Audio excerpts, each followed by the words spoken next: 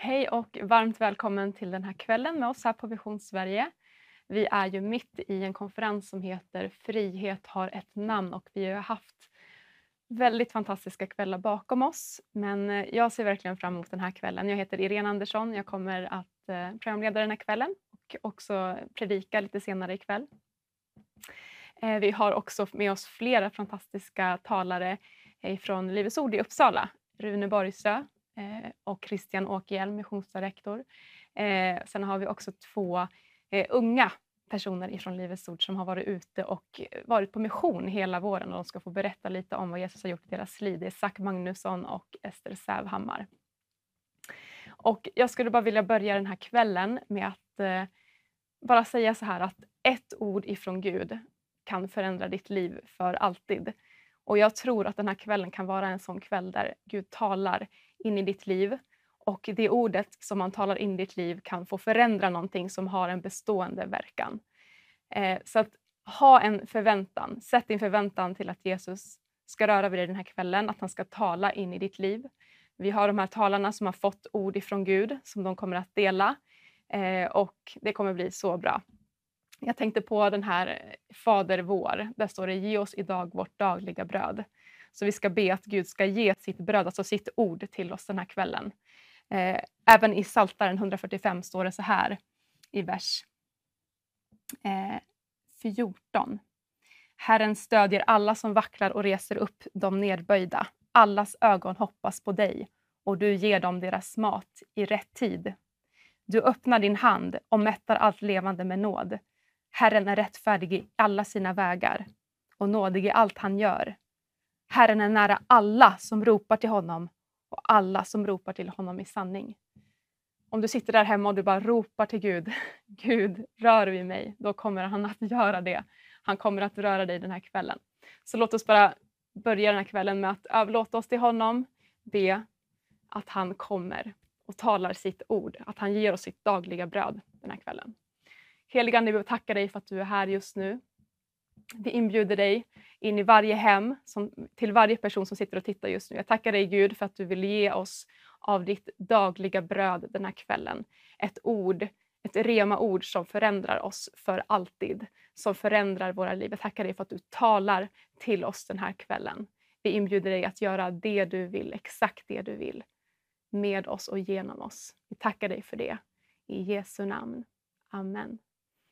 Om du sitter och tittar på Facebook så skriv gärna varifrån du tittar. Du kan också ringa in om du känner att du vill prata med någon den här kvällen. Du kanske vill ha förbön, hjälp med förbön för något speciellt. Eller så kanske du bara vill prata med någon om din gudsrelation. Du kanske vill komma tillbaka till Jesus. Du kanske aldrig har mött Jesus och du vill ta emot honom. Så ring in på det här numret som står nere på skärmen. Du kan också skriva dina böneämnen. Det finns människor som sitter och ber för böneämnena. Och vi ska också försöka i slutet att ta en stund i bön. Men nu tar vi en lovsång och sen ska vi få in kvällens första talare, Rune Borgsö. Ja, då står jag här med kvällens första talare, Rune Borgsö.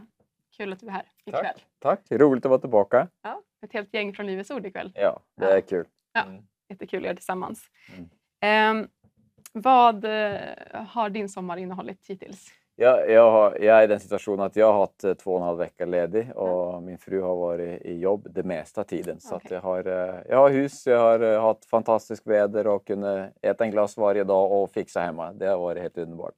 Ja. Härligt. Ja. Sen så har vi varit ute i en husbil och Vättern runt och upptäckt lite av Sverige. Jag är norrman så att jag tycker det är väldigt fascinerande att lära känna det svenska landskapet och det är så mycket historia i svenska städer och mycket fascinerande städer överallt egentligen.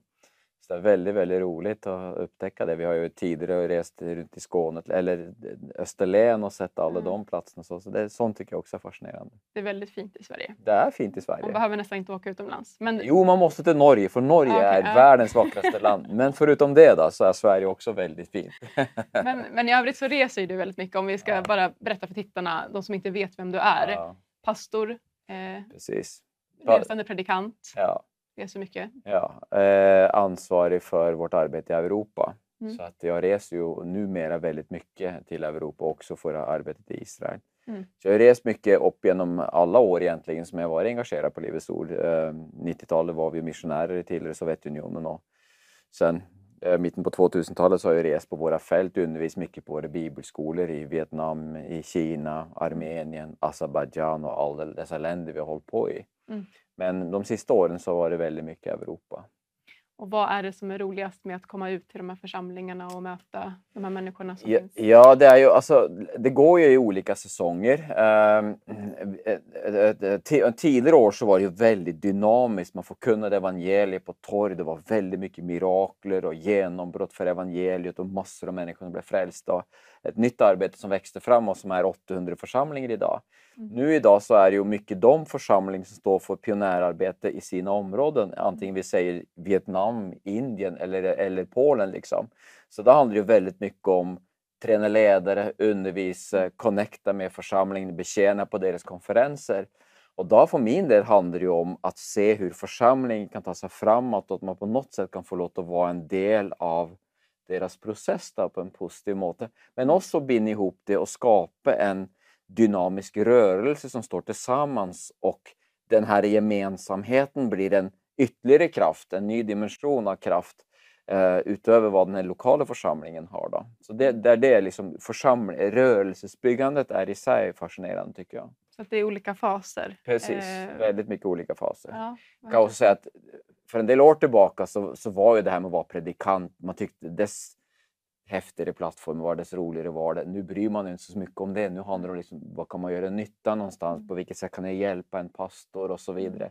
Nu är man lite äldre och tänker lite annorlunda också. Och hur kan Guds rike utbreda sig? Ja. Väldigt mycket det. Det handlar enbart egentligen om Guds rike. Och jag vet att du har skrivit precis en bok. Du har skrivit en bok, säkert flera tidigare. Först har vi den här som inte är helt ny, men du skrev den för några år sedan. Ja, precis. Det här är ju det här ämnet som jag fick först i vår bibelskola som är nu tryckt på olika språk. Då. Kliv ut i andens liv. Ja, exakt. Och jag som har följt dig lite, eller vad ska jag säga. Du har ju det här väldigt starkt med den heliga ande. Och nådegåvorna, och du fungerar ju väldigt starkt i det profetiska och kunskapens ord. Så det är ju... Det är den här boken handlar om. Jag brukar liksom att bygga upp, när jag undervisar om det, jag har gjort mycket det här också, så bygger jag upp liksom att förstå vem anden är, komma in i en relation till anden och förstå så hur anden verkar i mig. Och med det också skapa ett utrymme för att den kan verka igenom mig, förstå andens gåvor, lära mig flöda med den heliga ande och så vidare. Så jag har märkt att dess mer man drar det ner till bara en praktisk nivå där vi vilar i det och får tillit och tro i det, dess lättare blir det att flöda i det. Så jag försöker liksom att hjälpa människor genom en sån bok då. Och jag tänker att ditt budskap ikväll kanske hör samman lite med det här, eller hur? Precis, det är lite kopplat till det faktiskt. Då får vi höra strax mer om det. Men den här är ju rykande färsk. Precis. Det underbara livet i Kristus. Precis. Vad är grunden till att du skrev den här? Ja, alltså om man säger så här, vi pratar ju ibland om det som vi kallar för trosundervisningen och det som så dynamiskt och kraftfullt har förvandlat våra liv när vi förstår vad Jesus har gjort för oss på korset. Och vad vår identitet är som nya skapelser i Kristus. Att vi vågar att leva i den identiteten. Och inte liksom är så sårbara för våra känslor hela tiden. Att vi liksom när jag känner mig dåligt så är det dåligt liksom. Men det handlar inte om det. Det handlar om konstant vad är det ordet säger om mig och min situation. Så att det blir en stabil grund i våra liv. Och vi lär oss vad är tro. På vilket sätt kan vi leva ut den här identiteten. Och våra tillgångar i Kristus i tro. Den undervisningen upplever vi måste ta fram igen. Och liksom klä i dagens språk på något sätt. Vilket jag försökt att göra. Så att jag undervisar om tro i vår bibelskola. Så det är också boken för den. Men faktum är att den tog slut på 2 månader. Så nu har vi gått igenom texten och redigerat och tryckt den upp. Vi tryckte den i våras och trycker den igen nu under sommaren. Så det är jättespännande faktiskt. Och hur får man tag på de här böckerna om man vill sugen på att läsa gå in på webbshop till Livets Ord. Jag tror det är Livets Ords hemsida. Precis. Eller om det är livetsord.se/webbshop eller någonting. Ja, man hittar det i alla fall. Om man går in på hemsidan. Ja, på hemsidan hittar man det. Exakt. Men vad härligt, Rune. Och nu ska du få dela ett budskap som du har fått för den här kvällen. Precis. Vad är titeln? Det är, vad var det? Övernaturligt vardagsliv. Ja. Så var det. Härligt. Ja, precis. Det blir jättespännande. Ja, det är att bra. höra. Ja, det är bra. Vi ska ta och lyssna på en låtsång och sen så ska Rune få predika för oss. Hej kära vänner! Härligt att vara här på sommarkonferensen. Friheten har ett namn. Och det är ju såklart Jesus Kristus. När Jesus dog på korset så utropade han, det är fullbrakt, det är fullbordat. Vilket betyder att han fullbordade ett underbart frälsningsverk som berör hela våra liv, själ, ande, själ och kropp, relationer, ekonomi och så vidare. Det är underbart att kunna ha en hel sommarkonferens där vi sträcker oss ut emot det fullbordade verk som Jesus har gjort för oss.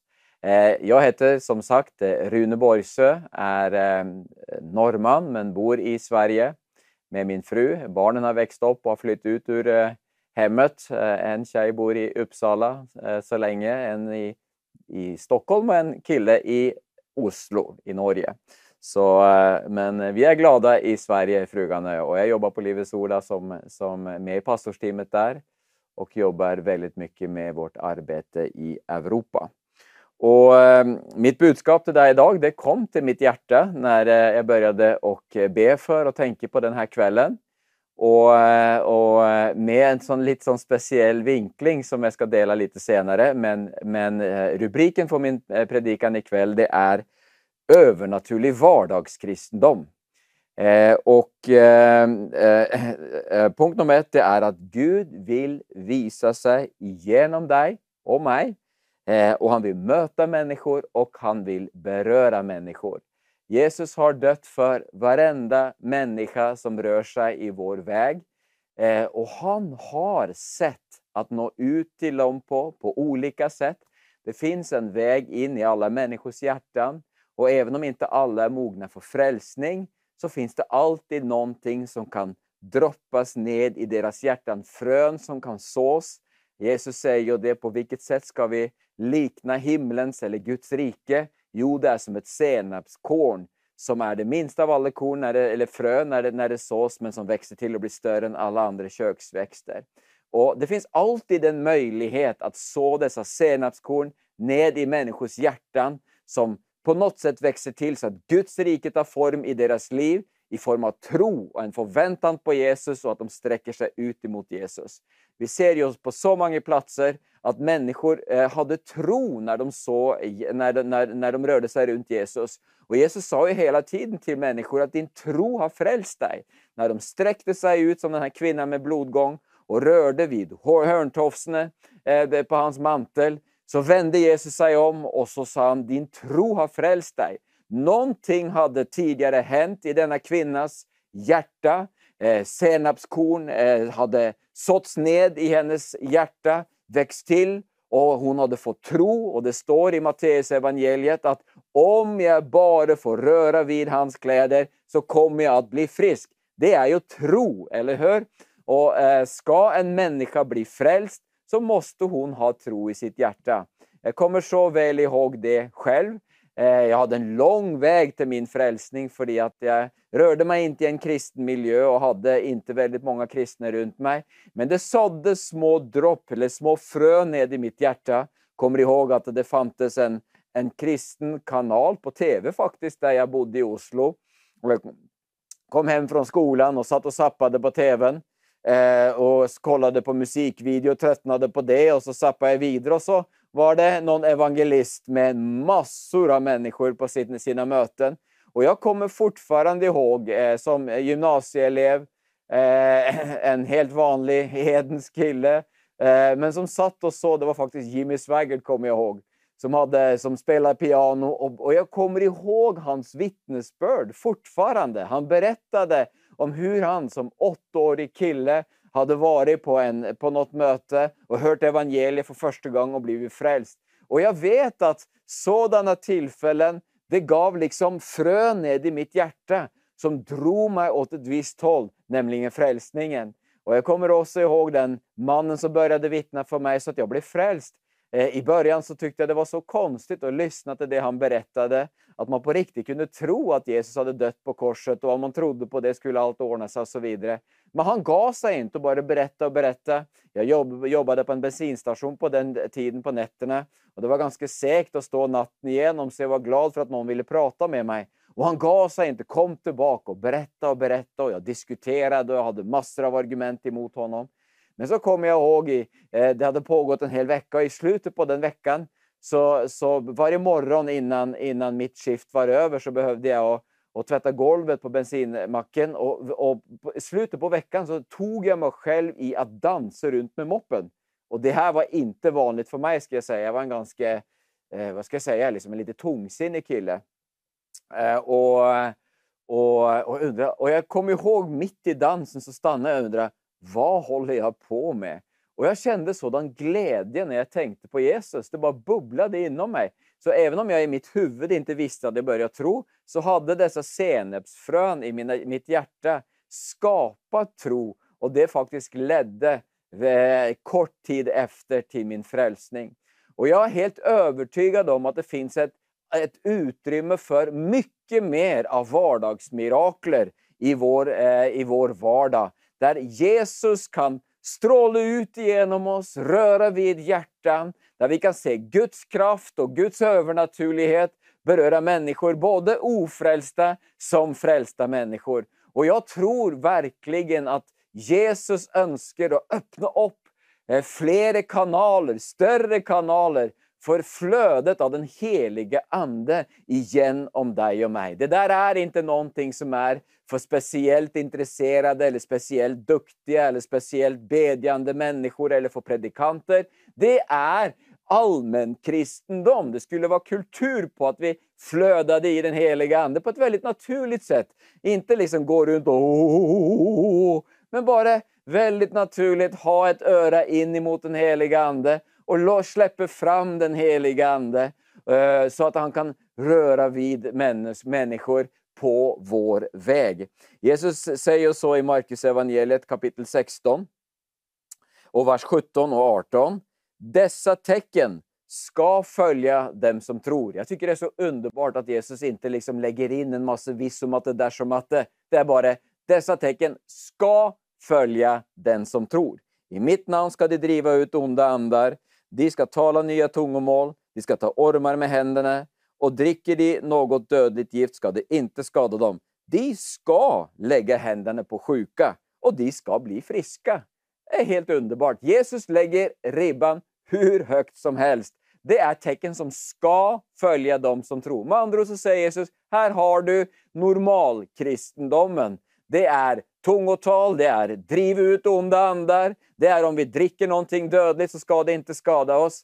Men och tänker du liksom, men vadå, dricker någonting dödligt? Ska man gå och dricka någonting dödligt för att visa att man lever övernaturligt? Nej. Men har du varit missionär så vet du att ett stort tema i missionen det är vad som händer med magen ute på fältet. Jag har varit i massor av olika länder och förlåt att jag säger så här på tv, jag har diarré i massor av olika länder också. Jag kommer ihåg vid ett tillfälle när jag skulle predika och så såg jag vattnet som stod beredd för mig där framme och jag hörde den heliga ande säga till mig, drick inte vattnet, be om en cola. Och jag tänkte, nej men vadå, jag kan inte be om cola, det känns konstigt, ska någon gå ut och behöver köpa cola? Så jag tänkte, nej jag dricker vattnet, tänkte jag.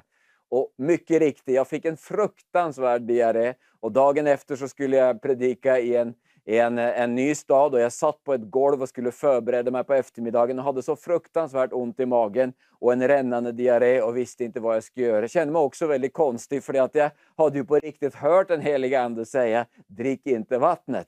Så jag kände mig lite så här skamsen inför Herren också. Och jag bad till Gud, du måste röra vid mig, du måste göra någonting nu. Och så fick jag det här ordet från Saltaren. Han sände sitt ord och botade dem. Och jag tog det där ordet och bara, Gud, hjälp mig, jag bara tror dig om mitt helande. Och så kom chauffören och hämtade mig och min mage var absolut inte i ordning. Vi åkte till den här kulturlokalen där vi ska ha möten. Och jag sprang ner på toa under lovsången flera gånger. Och sista gången och sista sången var där och jag var ner på toa.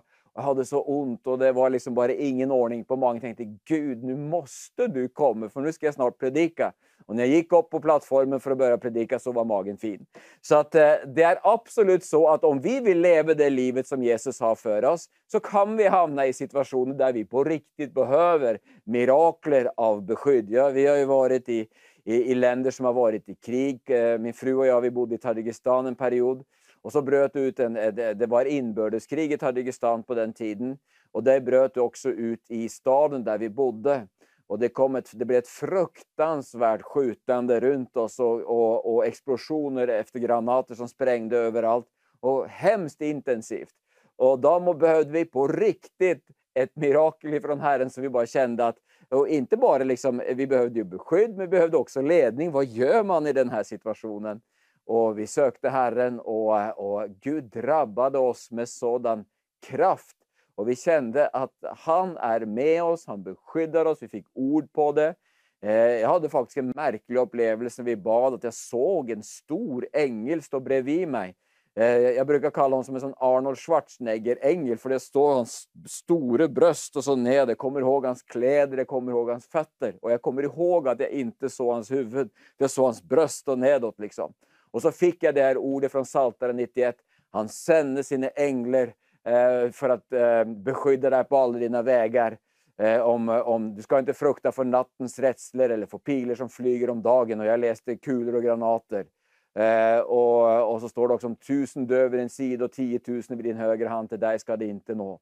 Och det här drabbade mitt hjärta så starkt så jag bara kände, Gud kommer att beskydda oss, och vi hade tro för att vara kvar i staden mitt under det här kriget då. Så att det är ju, om vi ska gå med Jesu gärningar så kan vi hamna i situationer som är krävande, och det är det Jesus säger, att där ska vi inte frukta för de omständigheter som möter oss, även om de kan liksom upplevas som farliga då. Antingen så leder Jesus oss igenom dem eller utom dem, eller så liksom gör han mirakler om vi utsätts för dem. Men det står att vi ska lägga våra händer på de sjuka och de ska bli friska. Så det här är ju en utmaning till dig och mig att faktiskt tro på detta. Att vi kan be för sjuka människor. Att om någon i vår omgivning är sjuk på olika sätt, så har vi faktiskt fått ett mandat att i Jesu namn lägga våra händer på dessa människor och se honom göra mirakler. Jesus säger ju så i Johannes 14 och vers 12. Han säger att den som tror på mig, säger han. Och sitter du där i ditt vardagsrum eller var någonstans du är och tror på Jesus, så har vi ju hört det här så många gånger. Men vi måste ändå ta det till våra hjärtan. Att han säger det han säger. Den som tror på mig ska göra de gärningar som jag gör. Och större än så ska han göra, för jag går till Faderen. Och vi vet att i Johannes 14 så talar Jesus just om detta. När han går till Faderen så ska han be Faderen, och han ska sända en annan hjälpare, sanningens ande, den heliga ande. Och det är ju nyckeln till det övernaturliga livet. Men Jesus är väldigt tydlig med det. Vad är det Jesus talar om när han talar om sina gärningar? Han talar ju i vers 11 i Johannes 14, alltså den föregående versen. Så talar han om att om ni inte tror mig, så tro mig för gärningens skull. Han talar om Faderns gärningar som vittnar om vem han är. Och vi har fått den heliga ande för att få kraft till att vara vittnen. Och det är just de övernaturliga gärningarna som vittnar om vem Jesus är. Och det är därför det är viktigt att vi släpper fram den heliga ande. Ett evangelium utan den övernaturliga kraften och manifestationen av Guds övernaturlighet, utan övernaturliga beröringar, utan helbredelser av olika slag och mirakler av olika slag. Ett evangelium utan detta är ett tandlöst evangelium. Det är den övernaturliga kraften av den heliga ande som har som syfte att stadfästa orden som vi berättar när vi talar om Jesu och Jesu existens. Och vi har liksom ingen rätt till att plocka bort den övernaturliga sidan av evangeliet och bara göra det till enbart ord. Vi måste ha med oss övernaturligheten, och vi måste envist hålla fast vid att detta ska detta innehåller konceptet. Det är en del av det. Vi måste liksom bara hålla fast vid det och lita på att kraften ligger inte att jag är så superduktig. Jag är inte duktig och jag vill sträcka mig ut efter mer av detta själv. Men kraften ligger inte att jag är en så duktig kristen. Kraften ligger i Jesu namn. Vad var det som sades i Apostlagärningarna kapitel 3? När den lama mannen vid den sköna porten blev botad. Peter och Johannes, han såg ju, den här lame mannen såg ju på Peter och Johannes och bad om en almose.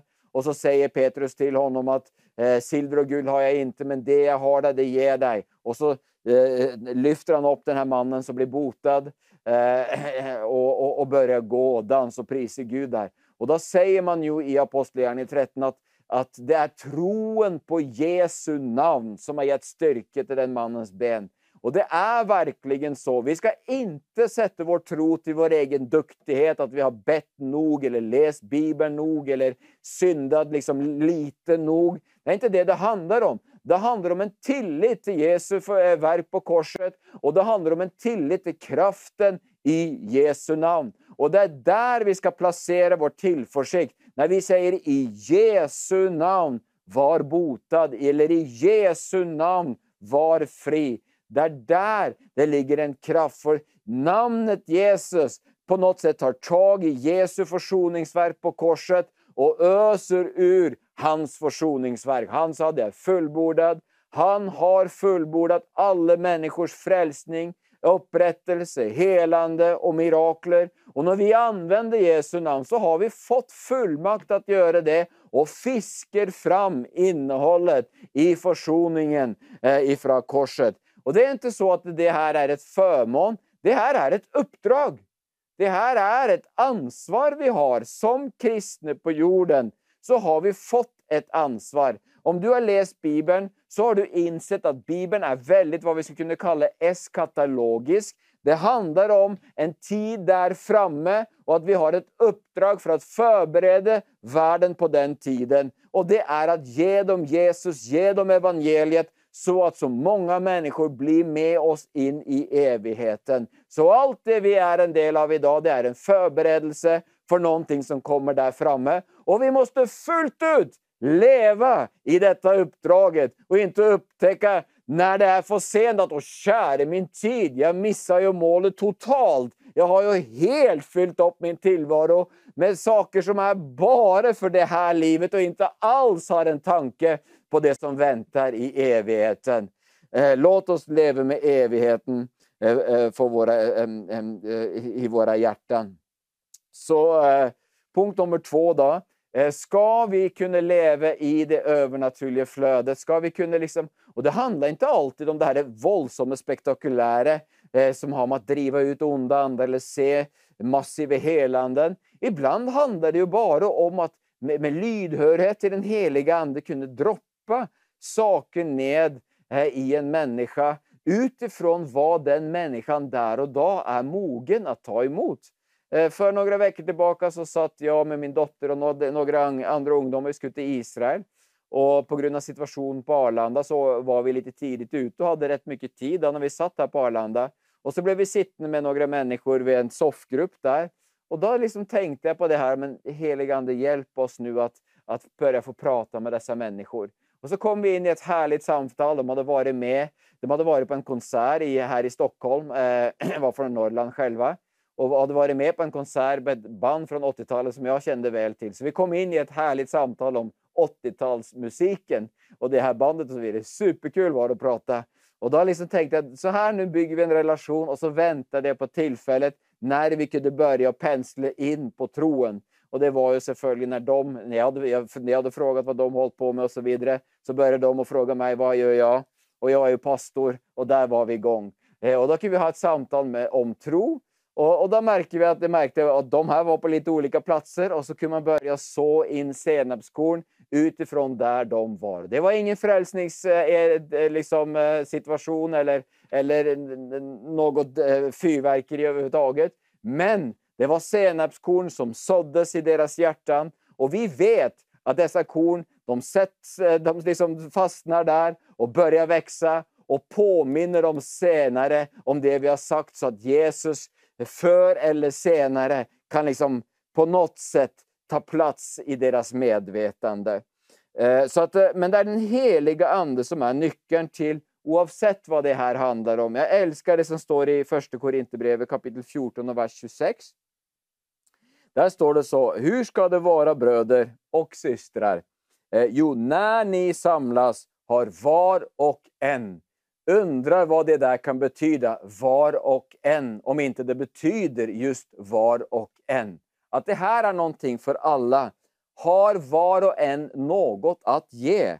En psalm, en undervisning, en uppenbarelse, ett tungotal och en uttydning. Låt allt bli till uppbyggelse. Så helt uppenbart så är det från Bibelns sida naturligt att vi flödar i den heliga ande.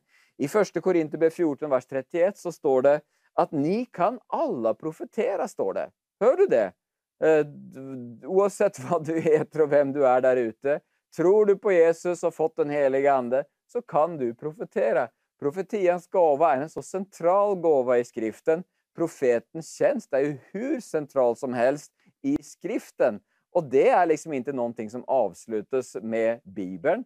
Paulus undervisar i första Korinthierbrevet 14 att vara ivriga att få de andliga nådegåvorna. Speciellt att ni måste profetera, säger han. Så att profetians gåva är viktig i skriften. Och det handlar väldigt mycket om att öppna sig upp för den heliga ande. Det är inget märkvärdigt att profetera. Man måste inte göra det så här: så säger Gud.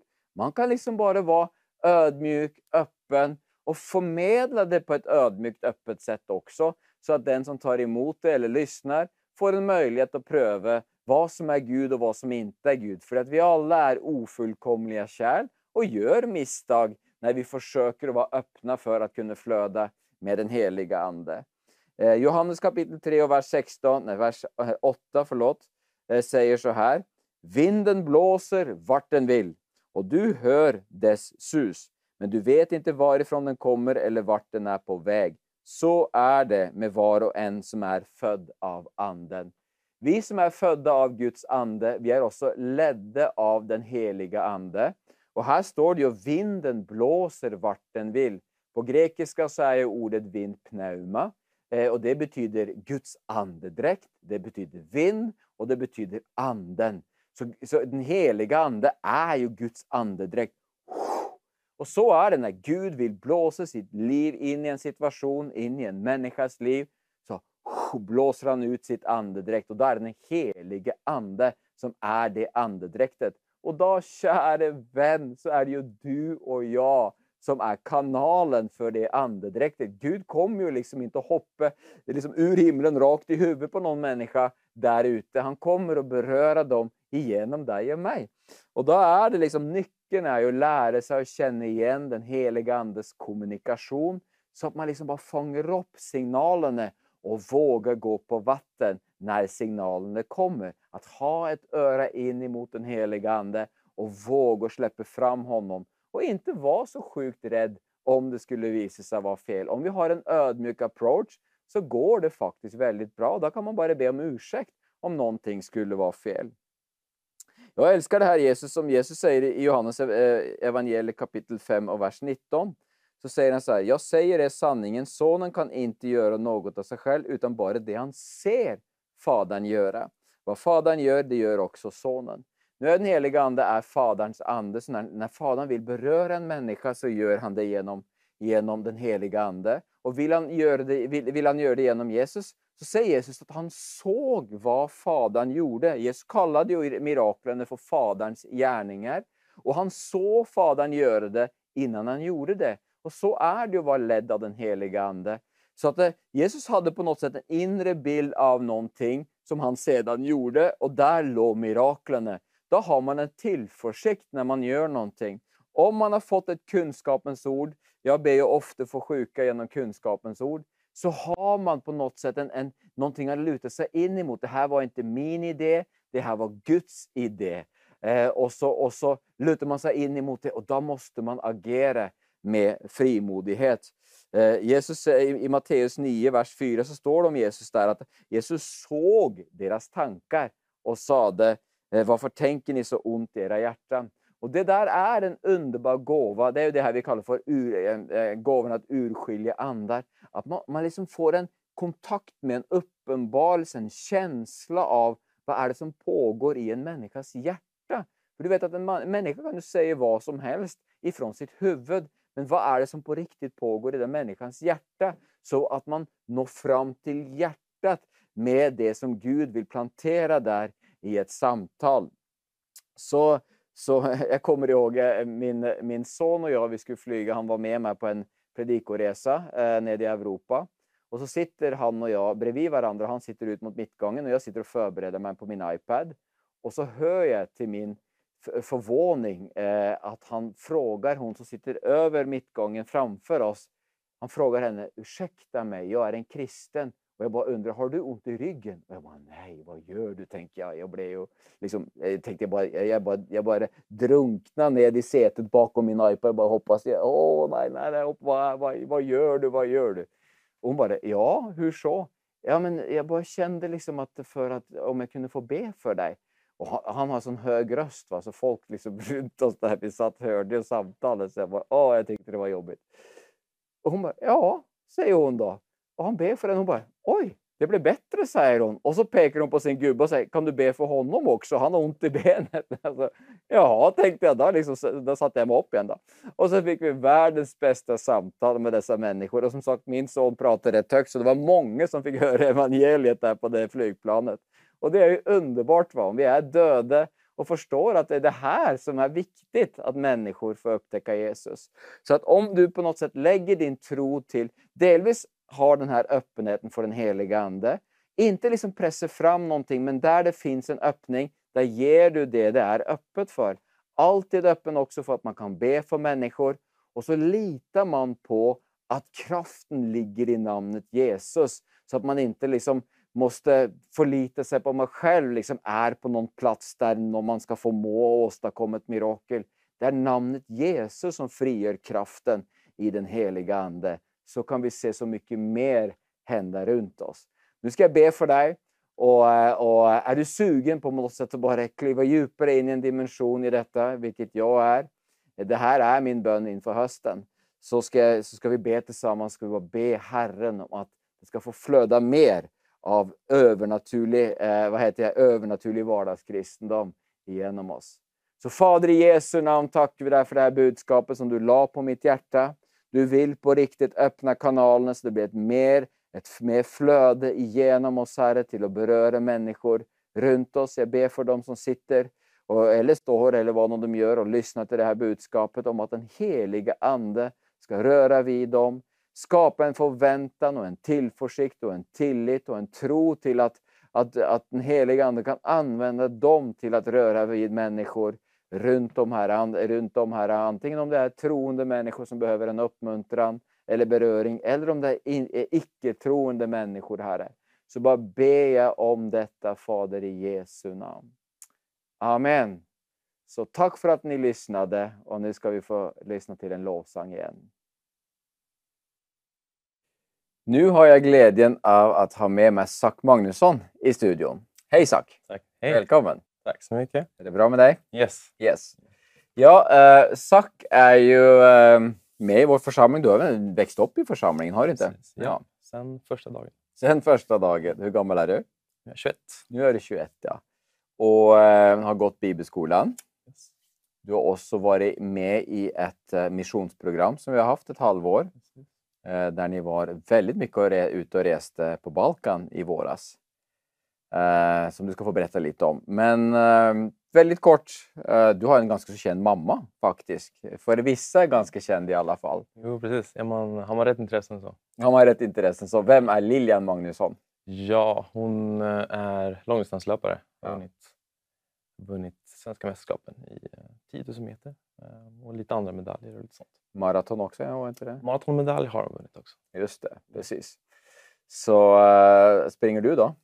Nej, det är inte för mig. Nej. Den talangen lämnar jag hos henne. Ja, precis. Men du tränar det gör du? Ja, det är Men det är på gymmet? yes. Ja. Så du berättade vid något tillfälle, och det berörde mig, hur det var liksom den resan som du har gjort med Gud genom bibelskolan och fram till den du är idag. Vad skulle du vilja, jag menar, du har ju växt upp som en kristen och säkert sett väldigt kristen ut från utsidan, ingen aning. Jag kände inte dig så väl innan bibelskolan. Men hur har den resan varit? Den har varit underbar kan jag säga nu. Det tyckte jag inte alltid. Men nu... Jag har verkligen fått mitt liv helt förändrat. 180 grader. Och jag tror verkligen att jag hade inte kunnat vara där jag är idag ifall inte jag fick uppleva det som jag fick uppleva. Och vad har du upplevt då? Och, ja, det var väl en lång period i mitt liv där jag såg mina kompisar, jag såg hur de mötte Gud. Jag såg genom bara Livets Ords barnläger, ungdomsläger, där de fick så starka möten med helig ande. De fick till och med flöda i andens gåvor. Och jag liksom fick aldrig någonting möte med Gud, aldrig någonting, för aldrig se någonting, för aldrig känna någonting. Och jag blev väldigt avundsjuk och bitter ganska tidigt, när jag var kanske 10 år gammal. Och det gillade lite att jag blev arg på Gud och jag ville ha så lite med honom att göra som möjligt. Men 7 år senare i bibelskolan så var det som att jag kom fram till att jag kan inte leva så här. Och det fick vara nog. Och jag ropade till Gud att nu vill jag ha någonting. Och det han gjorde då var att han talade till mig genom en sång. Och jag fick ett ord genom den här sången att stå på. Och jag talade in liv i mig själv. Den här sången sa att det var en sång där de sjöng It is well. Och jag kände där och då, jag bara nej, jag kan inte sjunga det här för det känns som att jag har ljugit till Gud när jag sjunger den här sången. Det känns inte som att det ens är lovsång, utan som att det är bara en lögn när jag sjunger det här. Men då sa lovsångsledaren att det kanske finns du som är här idag och som ser att du kan inte sjunga det här för det är inte sant. Men du sjung den då, för du kan placera ditt liv enligt sanningen som finns i Guds närvaro. Och det gjorde jag.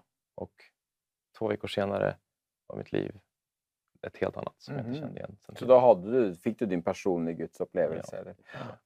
Ja. Tycker du att de kunde i din uppväxt presentera den kristna tron på ett annat sätt som inte var så upplevelse- eller känslorelaterad? Eller vad tänker du där? Ja, definitivt. Det var ju mycket. Alltså, det är svårt eftersom att många unga människor har ju inte riktigt den teologin där de kan förstå fullheten i vad tron handlar om. Och det som är väldigt tydligt för dem är det de ser och det de känner. Och Guds ord kommer väl därefter, speciellt när man är yngre. Och det var väl kanske det att det var egentligen ingenting som... Jag kan inte liksom sätta någon skuldbeläggning på ledare eller någonting, men det var det jag såg runt omkring mig. Och jag såg, det här har de, det här har jag inte. Och därför så insåg jag att så kom de här känslorna. Ja, jag förstod det som att den här bitterheten du kände gjorde att det blev ganska mörkt och du blev ganska destruktiv som människa.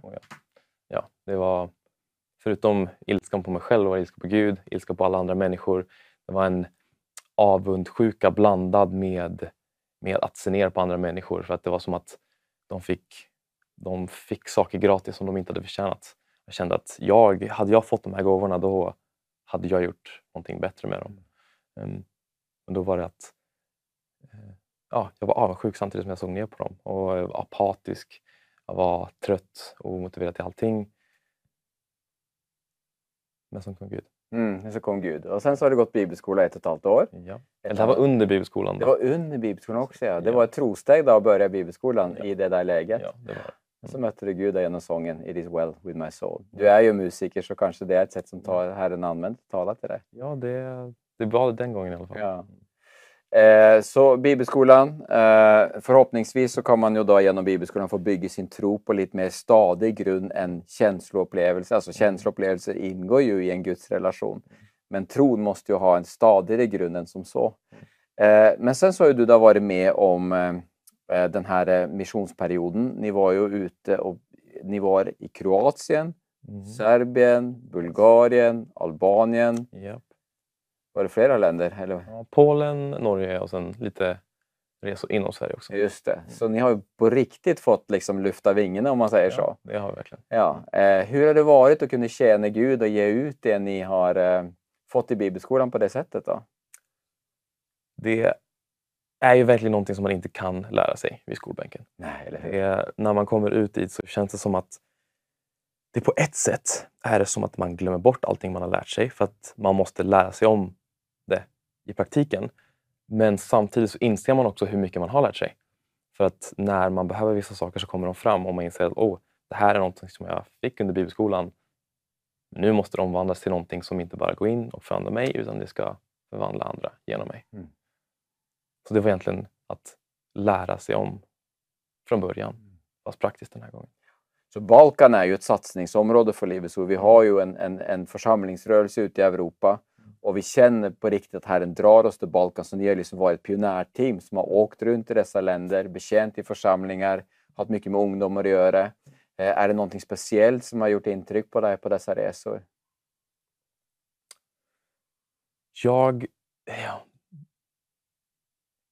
Jag skulle säga så här att har du inte en passion för Jesus och älskar Jesus och är beredd att inse att ditt liv är inte ditt eget, så kommer det inte att hålla. Det är faktiskt, det kanske låter som en hård upplevelse eller uppenbarelse att komma fram till. Men jag har fått sån glädje i den uppenbarelsen.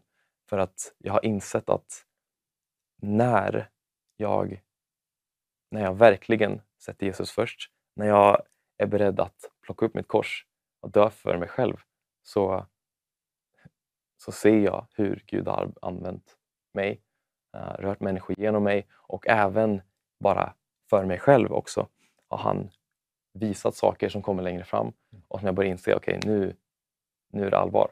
Jag har fått se så mycket insikt i hur Gud kommer att vilja använda mig i framtiden under den här perioden och även efter den här perioden när man bara fått reflektera över det som har hänt. Har du något konkreta vittnesbörd om om någon som har hänt eller? Ja, så det är många, mycket bra saker hände ju när vi hade mycket gudstjänster och då bad vi för många människor. Jag kan ju dra den som jag sa med vittnen om på Livets Ord där när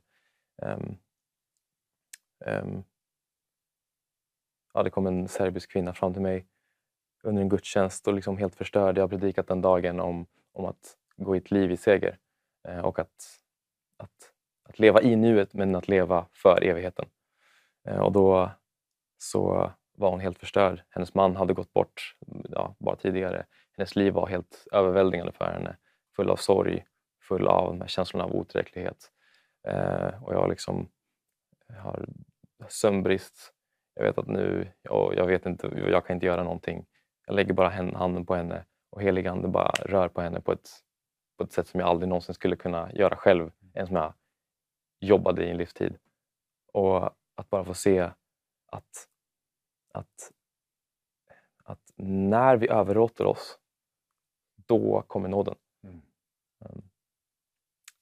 Och få se att när man gör någonting så simpelt så kan helig ande komma så starkt. Och hon fick en riktig gudsmöte där. Där fick hon. Ja, vad härligt. Sen så pratade vi lite på slutet av terminen och jag älskar ju, du stängde dig in i 3 dagar för att söka Herren för framtiden och kom ut med ett beslut i ditt hjärta. Så vad händer nu då, Zack? Ja, jag kommer att vara i Uppsala. Jag kommer att studera, jag kommer söka Gud hur mycket som helst. Jag kommer att vara aktiv i kyrkan och jag känner verkligen att Gud har verkligen lagt någonting på mitt hjärta. Och det är som att nu är det verkligen synd för mig att på något sätt kompromissa med det som Gud har lagt på mitt hjärta. Och det här säger jag i sån glädje också. För att jag har insett att det som Gud har för mig är så mycket bättre. Så mycket bättre än någonting som jag kan komma på för mig själv. Så nu är jag så otroligt inspirerad och motiverad att bara springa för Gud.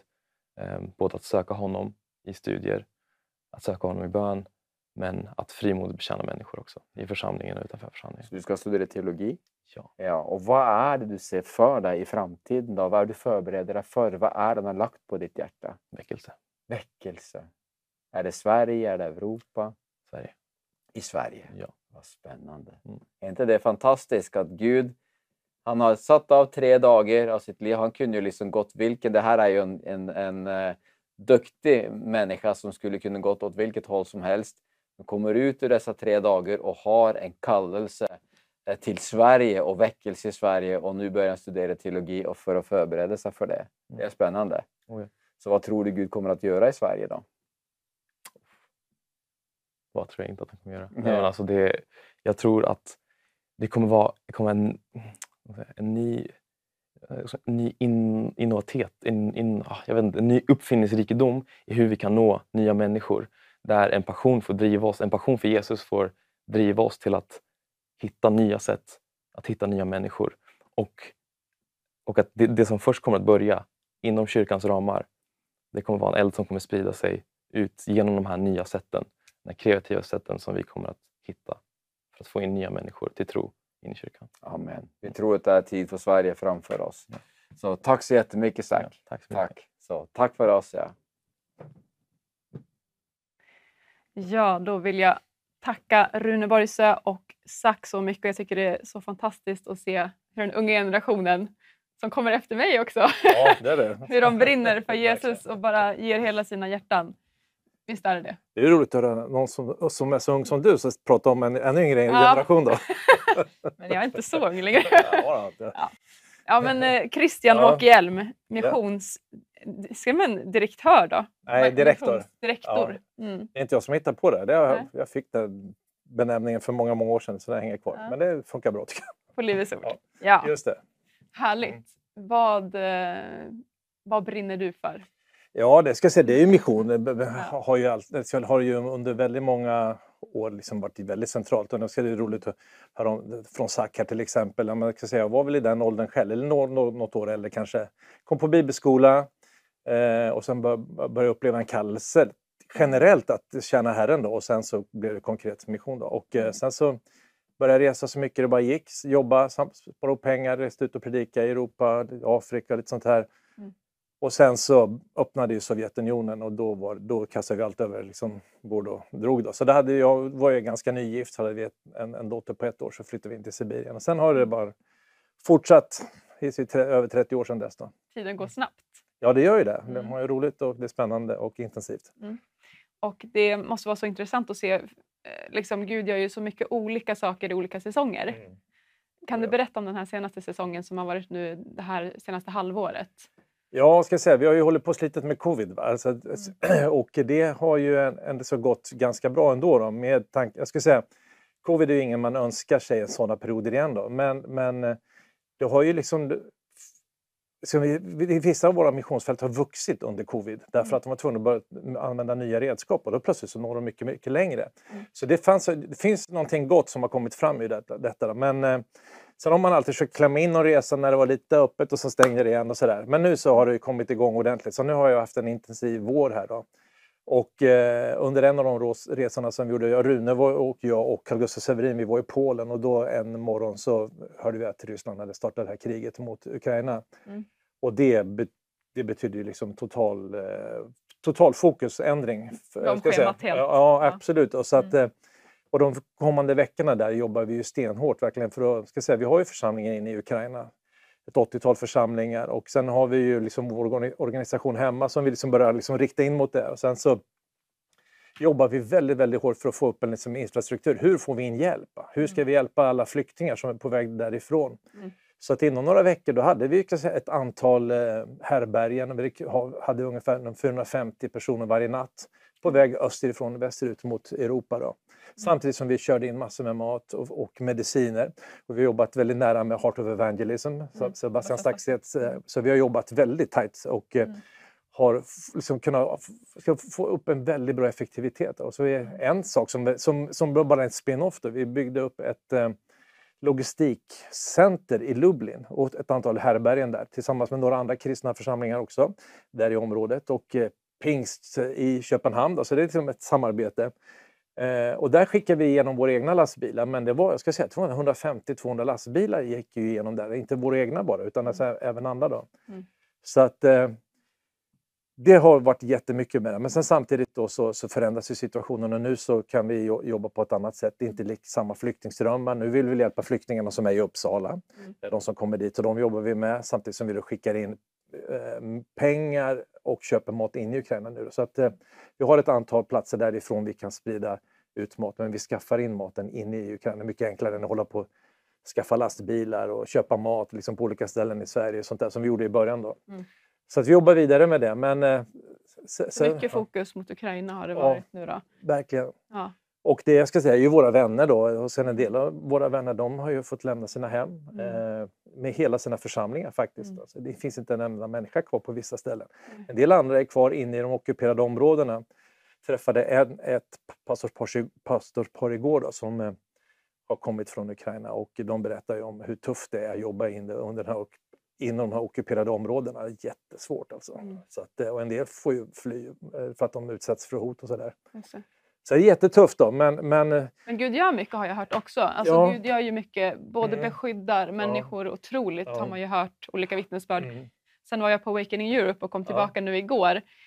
Och det teamet har faktiskt fått bett med 17 eller 19 000 till frälsning när de har gått över gränserna. Ja, just det. Alltså Gud han rör sig liksom. Det är ju i det, liksom det svåra så får Gud använda oss och på olika sätt. Liksom. Alltså människor i nöd, vi har ju liksom, det tror jag är alla kristnas ansvar att vi inte bara för evangelisation utan vi har ett ansvar att hjälpa människor i nöd. Men samtidigt som människor i nöd, de vill ju ha hopp och det kan vi ge dem då samtidigt då. Så att absolut då, så att vi får fortsätta och hjälpa våra vänner där inne. Männen är ju kvar inne i jag träffade faktiskt en person här för 2-3 veckor sedan, ett pastorspar från Kiev. Och han fly ut. Han stod mellan polska och ukrainska gränsen när kriget bröt ut. Okay. Och hade han inte hunnit över ukrainska hade han fastnat där därför att 18-60-åringar stannar hemma. Va? Så han kunde åka ut med sina barn. Men frun var kvar och hon berättade ju en fruktansvärd... Alltså, herren var ju med men det är ju ändå fruktansvärt. Så det Butcha har vi hört talas om det. Och alla de här som blir skjutna i sina bilar och sådär. De bor i Butcha. Och hon var på väg hem och så tänkte jag måste tanka. Så står hon och tankar. Då kommer det stridsvagnar från andra hållet. Och sen svänger de av i korsningen där hon står och tankar. Hade hon kört in där, då hade hon kunnat blivit en av de som har blivit ihjälskjutna. Sen fick hon ju fly därifrån och sen har vi ju sett förödelsen. Och när hon efter några veckor kunde återvända till sitt hem, då hade de ju liksom, jag vet inte säga det här på tv vad de hade gjort i det där huset, men hon ringde sin man och så sa att det här känns inte som ett hem längre. Jag ska inte göra om det här till en mission. Och då bestämde de sig för att göra det och de ger mat till 300 personer varje dag idag. Så att, och det är imponerande att människor kan ändå mobilisera en aktion för hjälp när de själva är så utsatta. Då. Och det är jätteimponerande och det är fantastiskt att kunna få arbeta med sådana människor. Ja, men så härligt att höra en liten del av allt som pågår och som du arbetar med. Och du har också fått ett budskap för den här kvällen som du kommer att dela nu. Ja, jag kommer att tala om förlåtelse faktiskt. Och jag ska säga, vi tänker kanske inte så mycket på det, men det är egentligen det allra mest centrala i evangeliet. Det är ju faktiskt förlåtelse. Därför att vad är problemet? Jo, det är synden. Och det kan vi ju inte greja själva, det vet vi ju. Så förlåtelse, att uppleva förlåtelse själv också. Men hur kan jag vandra i det här? Och vad är det som skulle kunna hindra mig att vandra i det? Och jag tror det är jätteviktigt att prata om det här. Därför att det här är liksom... You either make it or break it. Ofta på just den här punkten. Och där människor ibland kliver fel. Det är ju därför att man tillåter sig oförlåtelse i sina liv. Och sen så glider man bort från Herren, och det är inte det Herren vill, utan tvärtom. Han vill att vi på djupet ska få uppleva förlåtelsens kraft, men också kunna vandra i den mot andra. Då finns det otrolig välsignelse i det för oss. Så det ska jag tala om. Härligt. Då ska du få göra det. Vi ska ta och lyssna på en lovsång först, och sen så ska Christian få predika för oss. Hej igen! Jag ber om ursäkt, vi har haft lite tekniska utmaningar. Sånt kan ju ske. Men nu så tror jag att det fungerar. Så att jag är jätteglad att få tala till det här ikväll. Vi har ju den här långa serien av möten på det här temat friheten har ett namn, och det namnet är såklart Jesus. Och Jesus vill förvandla våra liv på så många härliga djupa sätt. Men det finns också någonting som djupast är mest centralt också i allt detta. Och utan det så är det så mycket av allt det andra som Gud vill göra som inte blir en verklighet. Jag tänker nämligen tala om det djupast centrala i evangeliet, nämligen förlåtelse.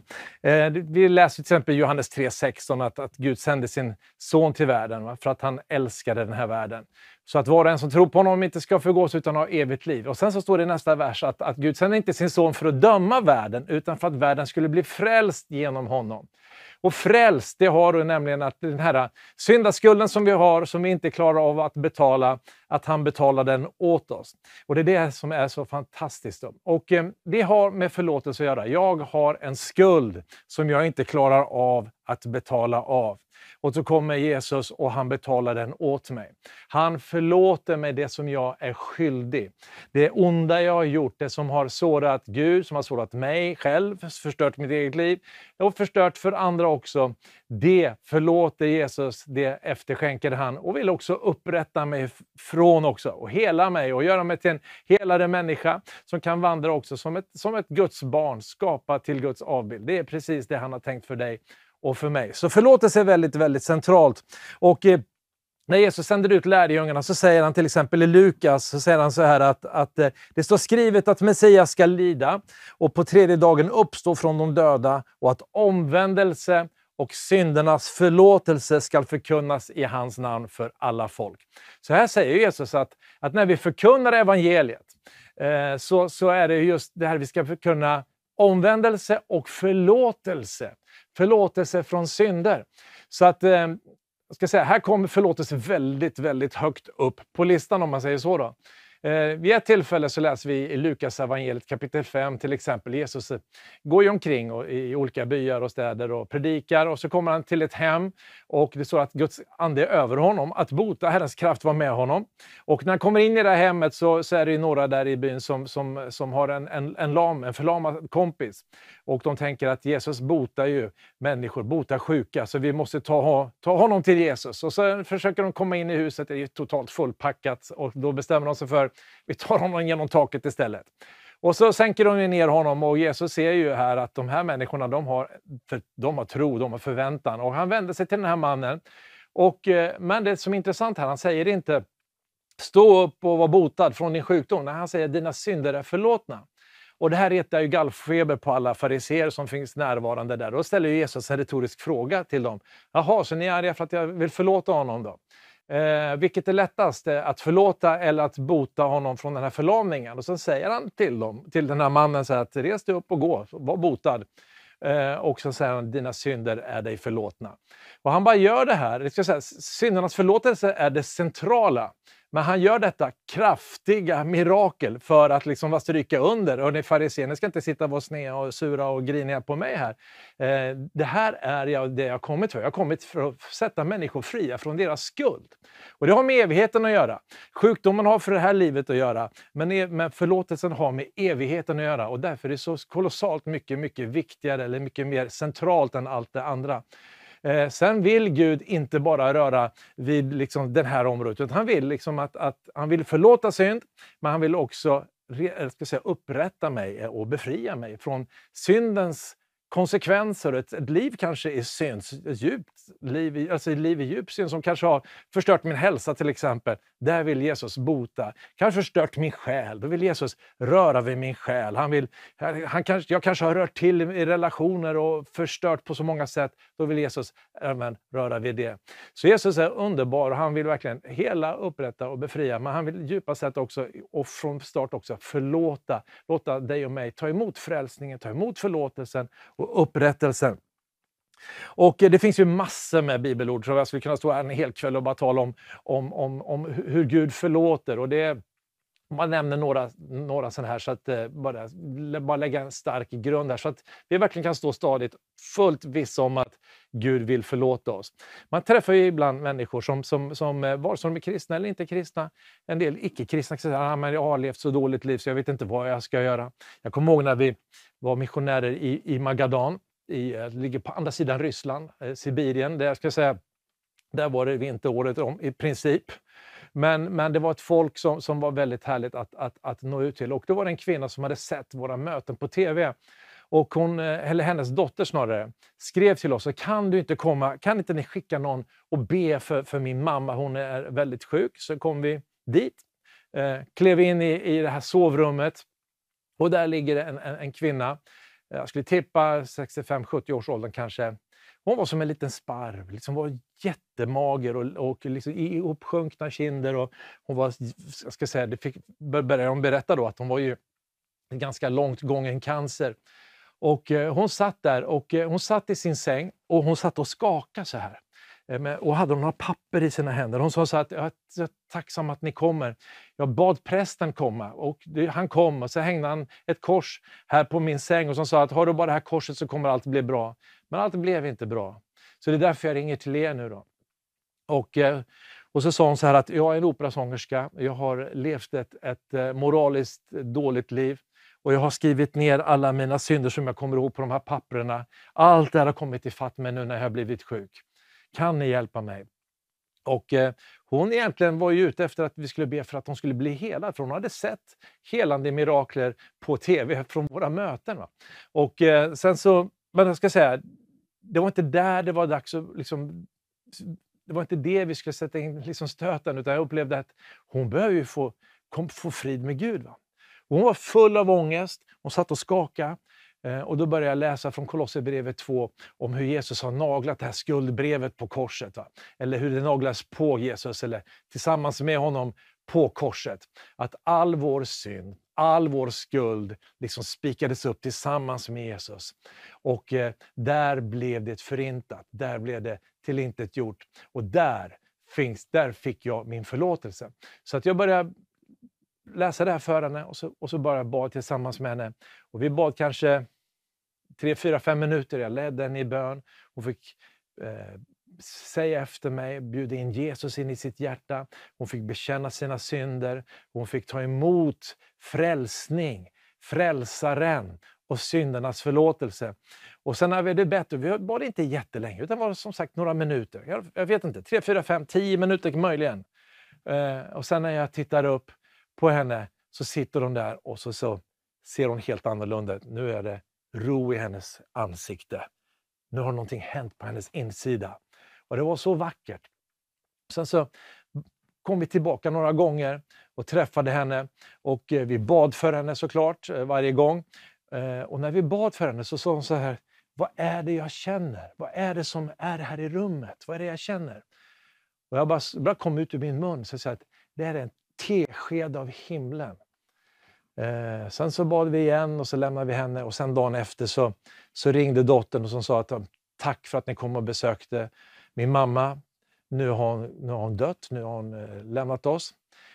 Och då tänkte jag, tack gode Gud att vi kom hem till henne. Och kunde ta de här sista veckorna precis innan hon gick in i evigheten. Men det var så vackert att se hur den här ångestfyllda själen som lever med en skuld som hon inte kunde hantera, inte kunde betala. Och hon stod inför evigheten. Och sen så kunde det enkla, tydliga evangeliet om korset, om Jesus död och uppståndelse och om förlåtelser för våra synder kunde revolutionera henne. Hon kom inte upp ur sängen, hon låg kvar där. Men hennes själ, hennes hjärta var förvandlat. Och bara några veckor senare så kunde hon stå inför Herren i himlen och bara prisa honom. Och gör det än idag. Och jag ser fram emot att få träffa henne en gång. Så det här med förlåtelse, det är stort. Och det är, ibland så tycker vi att det här med mirakler, det är häftigt och det är spektakulärt. Och det är det. Och det är underbart med mirakler när Jesus gör mirakler. Det är det absolut. Men låt oss komma ihåg, och till och med Jesus talar ju om det här. Han säger ju till lärjungarna när de kommer tillbaka, de har varit ute och drivit ut onda andar. Och så säger Jesus, det är ju här är häftigt, alltså det funkar ju. Och då säger han, ja det är underbart. Och så säger han att jag såg Satan och han föll ner från himlen som en blixt. Men kom ihåg en sak, ha större glädje över att era namn är skrivet i livets bok i himlen än att de onda andarna lyder er. Så att mitt bland alla mirakler och allt det här spektakulära som vi också ska ha, så är det här någonting som är djupt viktigt. Vi kan inte bara springa förbi det. Jag var med en gång, det här var i Sibirien, det var i Jakutsk, så hade vi en kampanj, det var Carl Gustaf Severin som predikade mötena och folk kom för att bli botade och jag var där för att hjälpa till och hand om uppföljningsmöten och så var det en kvinna som kom till mig, jag tror hon kom den andra kvällen kanske, och sa, nu har jag varit här 2 kvällar eller om det var 3 kvällar och jag har fortfarande inte fått, mitt mirakel är fortfarande inte botad, varför har jag inte blivit det? Och ut ur min mun så kom det här, men du, hade du blivit botad igår? Då kanske inte du hade varit här idag. För då har du redan fått vad du kom för. Men har Gud fått det han kom för? Har han fått ditt hjärta? Har du gett ditt hjärta till honom? Vill du följa honom? Han kan bota dig, absolut. Men har han fått ta på ditt hjärta? Och det här är jätteviktigt att vi ser att det här handlar om vår evighet. Det handlar om vår relation till Gud. Det handlar om att vi faktiskt ska kunna leva i gemenskap med honom. David syndade. Och han syndade grovt och han får ju den här liksom syndanöden som kommer över honom. Och det är inte allmänt bara känner sig lite dass, utan det här gnager i honom. Han kan säkert inte sova, det här jagar honom. Vad har jag gjort? Och då är det så fantastiskt då att hos Gud finns det nåd. I vårt samhälle idag finns det inte nåd. Det finns människor som gör grova misstag. Offentliga människor som gör korkade grejer. Och som faktiskt, det är djupt felaktigt det de gör. Men det finns ingen väg tillbaka. Vi pratar ju om cancelkultur och det behöver man inte ens göra grova saker för att bli cancellad, utan det räcker ju att man tycker fel saker ibland. Men Jesus kom inte till den här världen för att cancella den här världen. Han kom hit för att frälsa den här världen. Och här är Jesus tvärt emot tidsandan. Och vilken å ena sidan är väldigt tolerant med mycket synd. Men sen är det vissa saker som inte är okej. Och då finns det ingen nåd, då finns det ingen pardon. Men då har jag goda nyheter. Mitt i den här konstiga andan så kan Jesus kalla svart för svart och vitt för vitt. Men så finns det inget som är så svart att Gud inte kan tvätta det, förlåta det och rena det. David säger så här i psalm 32. Salig är den som har fått sitt brott förlåtet, sin synd övertäckt. Salig är den som Herren inte tillräknar synd och som i sin ande är utan svek. Så länge jag teg, var tyst alltså, förtvinade mina ben och jag stönade dagen lång. Dag och natt var din hand tung över mig och min kraft rann bort som i sommarens torka. Då erkände jag min synd för dig och jag dolde inte min skuld och jag sa, jag vill bekänna mina brott för Herren och du förlät min syndaskuld. Och då uppstod det här som man säger det här i början som vi läste. Salig är den som har blivit förlåten. Salig. Och det finns en salighet när man har gått med en sån här syndabörda och man blir av med den. Det händer när man blir frälst. Men det kan också när jag som kristen har gått och burit på någonting som jag inte har gjort upp med. Och någonting som bara liksom trycker ner mig, som gnager på mig och något som inte ska vara där. Och när jag tar det till Herren och han lyfter av mig, då kommer det någonting som kallas för salighet. Och det är underbart. Och det är inte bara en känsla utan det har med en andlig verklighet att göra. Att det här som låg över mig, det är brutet och jag är fri. Det är fantastiskt underbart. Så det här behöver du och jag vara trygga i, att Gud förlåter oss. Och i 1 Johannes 1:9 så talar ju Bibeln om att när vi syndar så kan vi bekänna vår synd. Och då är Gud trofast och rättfärdig. Så han förlåter oss våra synder och renar oss från all orättfärdighet. Och det här behöver vi leva i. Det här är liksom att få förlåtelse, det är inte bara en engångssak, utan vi behöver dagligen, så om vi gör någonting fel så då bekänner vi det och så gör vi upp det. Och det här är ett väldigt bra sätt för att inte bara glida djupare in i synd eller destruktiva saker. För synd är destruktivt, det måste vi komma ihåg. Men Gud vill verkligen att du också ska, när vi bekänner våra synder, att vi kan vara trygga i att han har faktiskt tagit hand om det här. Och då har vi frid med Gud. Och då kan vi vara frimodiga inför Gud. Och då kan vi vara frimodiga inför andra människor också. Och vi kan också vara frimodiga inför vår fiende Satan också. Det är underbart med förlåtelse. Men så är det ju så här att du och jag lever, vi är ofullkomliga. Och det gör vi upp med Herren. Men sen är vi ju omgivna av en massa med ofullkomliga människor. Och då kan vi ju säga att vi är en av alla de här ofullkomliga människor som andra människor måste liksom hantera också. Och Petrus då, han har ju upptäckt det här att det är, han har ju sagt saker han måste göra upp med Gud hela tiden. Men han säger, det finns en del jobbiga människor runt mig. Hur ofta måste jag förlåta dem egentligen? Och det här har ju liksom att göra med liksom att han måste hantera att folk beter sig dåligt mot honom då. Och då drar han i sig, räcker det om jag, 7 gånger, då tar han i så han nästan liksom bryter benen av sig, på säga. Och då säger Jesus, nej, det behövs mer än så. 7 gånger 70 gånger, alltså 490 gånger. Och det är ju egentligen inte en siffra, utan det är bara Jesus sätt att säga att det finns liksom ingen bortre gräns här. Du behöver leva i förlåtelse.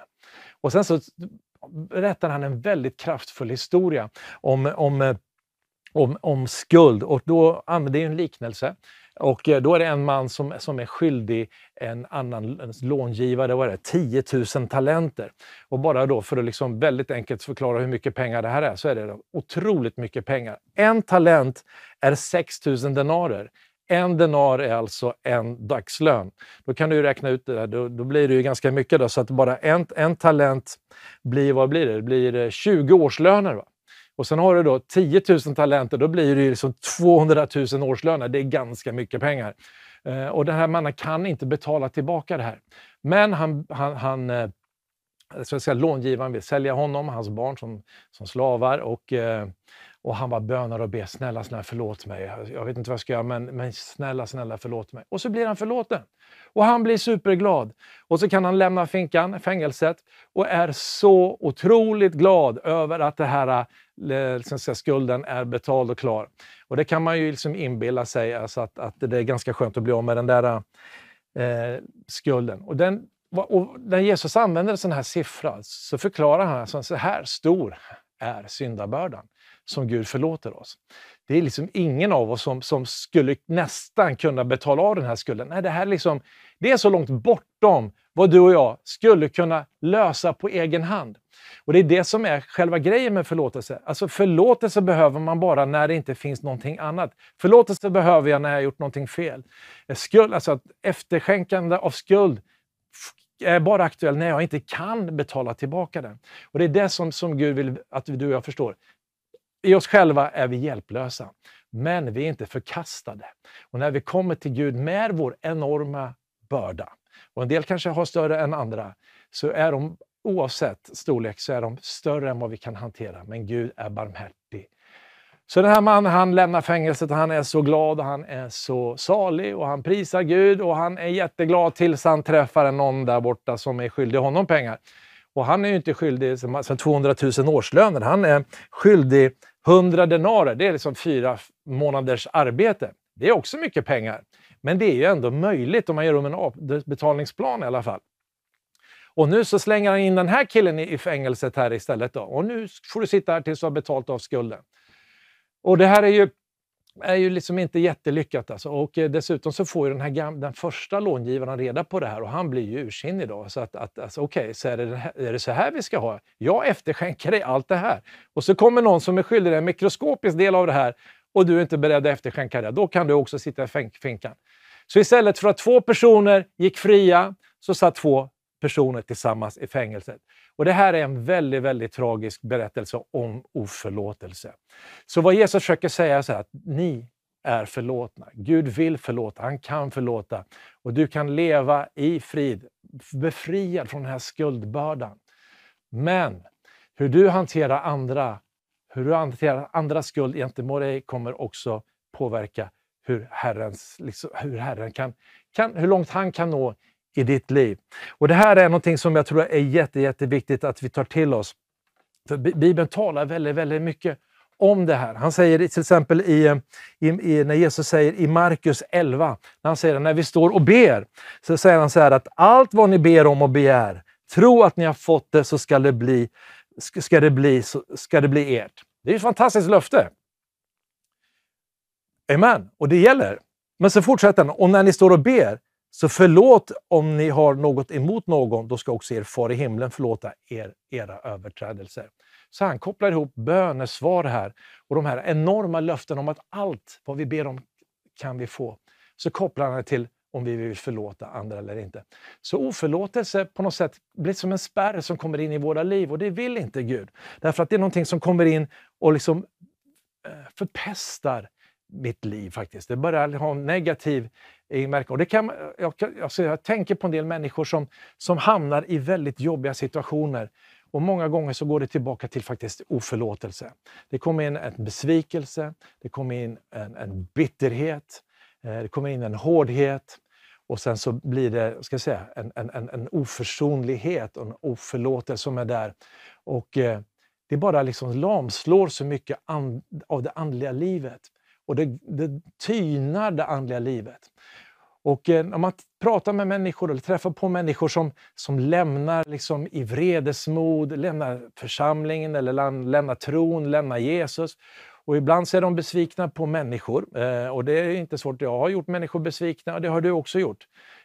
Och det är inte där det handlar om i första hand. Det handlar om hur kan jag hantera det här? Om jag till att börja med gör någon illa, är jag beredd att be om förlåtelse? Det är ju jätteviktigt. Men samtidigt när jag själv blir drabbad, hur hanterar jag detta? Tar jag in det här som har gjorts fel mot mig? Vill jag hålla fast vid det? Vill jag nära den här bitterheten och besvikelsen? För ibland gör vi det som en slags självförsvar, därför att jag vill inte förlåta. Och varför vill jag inte förlåta? Jo, därför då kanske jag blir besviken om de gör det här igen. Utan det är bättre att jag bara är arg på dem istället då. Ja, det kanske är någon slags självbevarelsedrift. Men det är ingen bra självbevarelsedrift. Och framförallt så funkar det inte. Det bevarar oss inte. Det underminerar det andliga livet hos oss. Och jag ska till sist här ska jag bara nämna några exempel. Och nu kommer jag använda ganska kraftiga vittnesbörd här. Några har jag stött på personligen också då. Men jag gör det därför att om det kan funka i de här lägena så borde det kunna funka i mycket mindre dimensioner i våra liv också. Och en person som du kanske har hört talas om, det är Corrie ten Boom. Jag tror hon kallades för Herrens luffare. En gudskvinna som reste omkring och predikade. Hon bodde i princip i en packsäck, i en liten resväska. Men hon under andra världskriget så gömde de judar. De bodde i Holland. Och sen var det någon granne som förrådde dem, eller tipsade Gestapo om de här. Så hon blev arresterad tillsammans med sin familj. De skickade till koncentrationsläger. Hennes syster blev mördad där. Men hon själv överlevde. Sen efter kriget så fick hon ett hjärta för Tyskland som hade gjort så fruktansvärt mycket ont i Europa och mot henne och hennes familj. Så hon kände att jag måste åka till Tyskland och predika om förlåtelse. Så hon åkte dit, hade ett möte och talade om förlåtelse. Och efter mötet så kom det fram en man. Och när hon såg vem det var så bara frös hon liksom till is inombords. Och den här mannen visste inte vem han talade med då. Han kände inte igen henne. Men hon kände igen honom. Det här var alltså en lägervakt i det här lägret där hon hade suttit och där hennes syster hade dött. Och så sa han så här: Freuland, det var fantastiskt att få höra det här budskapet om hur alla våra synder ligger på havets botten. Och när hon hörde det så tänkte jag, varför har jag stått och pladdrat på så här liksom lättvindigt? Och så fortsätter han, jag har läst Bibeln och jag har kommit till tro, jag har blivit en kristen och jag vet att jag är förlåten. Men det skulle kännas så otroligt mycket bättre om du skulle kunna säga att du också förlåter. Du har suttit i ett läger och om du skulle kunna säga att du förlåter mig. Det skulle betyda otroligt mycket för mig. Och hon bara, hela hennes inre bara revolterar mot en. Nej, men jag hatar ju de här. Och hon bara kände att hatet bara reste sig. Och samtidigt som hon gjorde så såg hon att det här håller inte. Jag kan inte hata och vandra med Gud. Jag kan inte erfara Guds förlåtelse om jag vägrar att förlåta? Hon insåg att jag måste göra det, men jag kan inte. Och så kom det här ordet från Romarbrevet 5, tror jag det är, Romarbrevet 5:5 att Gud har utgjutit sin kärlek i våra hjärtan genom den helige ande. Och där fick hon tro. Hon fick inte en känsla plötsligt att nu, ja men det känns bra så nu förlåter jag. Nej, det har mot hennes hela inre på något sätt vred sig mot detta. Men hon sa, jag gör det inte för att jag känner för det, men jag gör det därför att jag vill. Så hon svarade honom så här, jag förlåter dig av hela mitt hjärta. Och det här var ju viktigt för honom. Men faktum är att det här var otroligt viktigt för henne också. Därför att där blev hon löst från den här liksom agget, och det här, vilket man förstår måste vara enormt efter allt hon hade gått igenom. Så att förlåtelsen handlar inte bara om honom i det här läget, utan det handlar också om hennes hjärta och hennes vidare vandring med Herren. Och hon var verkligen en Guds kvinna som fick betjäna många, många människor. Jag var missionär i Kazakstan. Vi bodde i Ryssland några år, sen så flyttade vi till Kazakstan och sen tillbaka till Ryssland. Men på bibelskolan där så kom det fram en kille efter mig. Han sa att jag behöver få ett privat samtal. Det är så mörkt. Och vad som har hänt är att jag är i djup andlig kris. Jag vet inte var det här slutar någonstans. Du är mitt sista hopp, sa han. Men vad som har hänt är att jag var i Afghanistan. Det här var alltså 1994 som jag pratade med honom. Och kriget i Afghanistan slutade ju bara 5 år innan. Så jag vet inte exakt när han var där. Men det var inte jättelångt tillbaka. Men han sa så här att jag blev sänd till Afghanistan. Och jag kan inte förlåta mina officerare som tränade mig att döda. Och för att jag skulle vara effektiv soldat så var jag tvungen också kunna mobilisera ett sånt blixtsnabbt starkt hat mot de här afghanerna. Så att jag började hata, och jag kan hata. Sen kan jag inte förlåta de här afghanerna vad de gjorde mot mina vänner. De dödade mina vänner, torterade mina vänner. Jag kan inte bara förlåta dem. Så jag kan inte förlåta mina officerare, jag kan inte förlåta afghanerna. Och så kan jag inte förlåta mig själv för vad jag har gjort. Vad jag har gjort mot de här afghanerna. Och det känner man sig liten, kan jag säga, när man står inför en människa som står liksom på sitt yttersta på något sätt. Men vad kan vi göra? Jo, vi kan bara gå tillbaka till evangeliet. Vi kan bara gå tillbaka till de här löftena om förlåtelse. Så läser jag om Johannes 20, tror jag det är, eller 20-21 någonting. Där Jesus säger att om ni förlåter människor deras synder så ska de bli förlåtna. Om ni binder dem i deras synder så ska de vara bundna i dem. Så jag sa det att om du kan tro på det här så kan jag också stå här som en representant för Jesus. Och så kan jag lösa dig från de här synderna. Och så ledde jag honom i bön. Han fick förlåta sin officerare.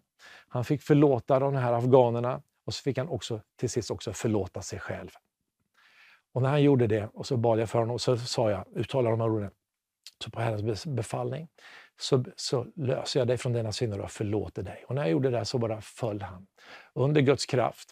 Och efter några minuter kom han upp som ett fullständigt förvandlad människa. Och nu är det så att oftast så går det inte till på det här dramatiska sättet. Men för mig var det här en sån otroligt fantastisk mirakel om verkligheten i detta med förlåtelse. Om syndens makt, men också hur syndens makt kan brytas när vi tar emot förlåtelse från Herren. Han blir helt fri. Helt underbart. Till sist ska jag benämna ett annat vittnesbörd också. Jag var tillsammans med Rune som var här på tv alldeles nyss här. Vi var i Rwanda. Och Rwanda hade ju några år innan, jag ska säga 20 år innan vi var där, var ju de ju med om 3 månader där ungefär 1 miljon människor mördades. De flesta blev ihjälstuckna med spjut eller ihjälslagna med machete. Så fruktansvärd slakt alltså. Och du kan säga 1 miljon på bara några månader. Va? Och så kom vi till en by och där var det väldigt speciellt. Och där fick vi träffa en man och en kvinna. Och vi visste inte exakt vilka de här var. Då. Men man kunde se att de var vänner. Och när vi satt och pratade, nu ser de den här bilden. Och när vi pratade, de log mot varandra, de rörde vid varandra. Och så började han berätta att när den här hatpropagandan vällde ut på radio så blev jag som ett djur. Och till slut var jag så uppfylld av hat. Jag gick in till min granne och så högg jag ihjäl hela deras familj med machete. De var, så det är ett annat folk som var hutuer och tutsi. Va? Och så han slog ihjäl hela den här familjen. Men kvinnan här på bilden, hon var inte hemma då utan hon var ute och gjorde något ärende så hon överlevde. Han blev sen efter det här, alla de här det här upproret la sig, så blev han arresterad och hamnade i fängelse. Och sitter där med den här enorma bördan av att ha mördat en hel familj. Men då var det några modiga pastorer som började besöka de här slaktarna verkligen. Och så kan man tänka, men varför ska man söka upp alla de här allra värsta? Men de fick på sitt hjärta, för de satt där med detta gigantiska mörker i sina liv. Och kunde leda dem att försonas med Herren och också försonas med sig själva. Och det blev som en inre upprättelse där inne i fängelserna. Samtidigt gick de till de här familjerna som hade drabbats. Och den här kvinnan här är en av dem. Och hjälpte dem också framåt och försonas med det som hade hänt. Och också kunna förlåta sina bödlar, om man säger så, eller de här förövarna. Och sen kommer ju det här mest liksom, läskiga, nämligen att föra dem tillsammans. Och de här 2 personerna som sitter här, de är en del av en by där förövare och offer lever tillsammans. Och kan jag tänka, de är grannar, de är goda vänner och de passar varandras barn. Det här är nästan overkligt. Men det här är, lika overkligt som det att hur en hatpropaganda kan fylla en människa med sånt hat och sånt mörker att han kan göra det här.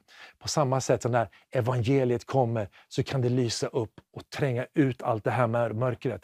Och leda en människa till att få det rätt ställt med Herren, med sig själv och med sina människorna runt omkring.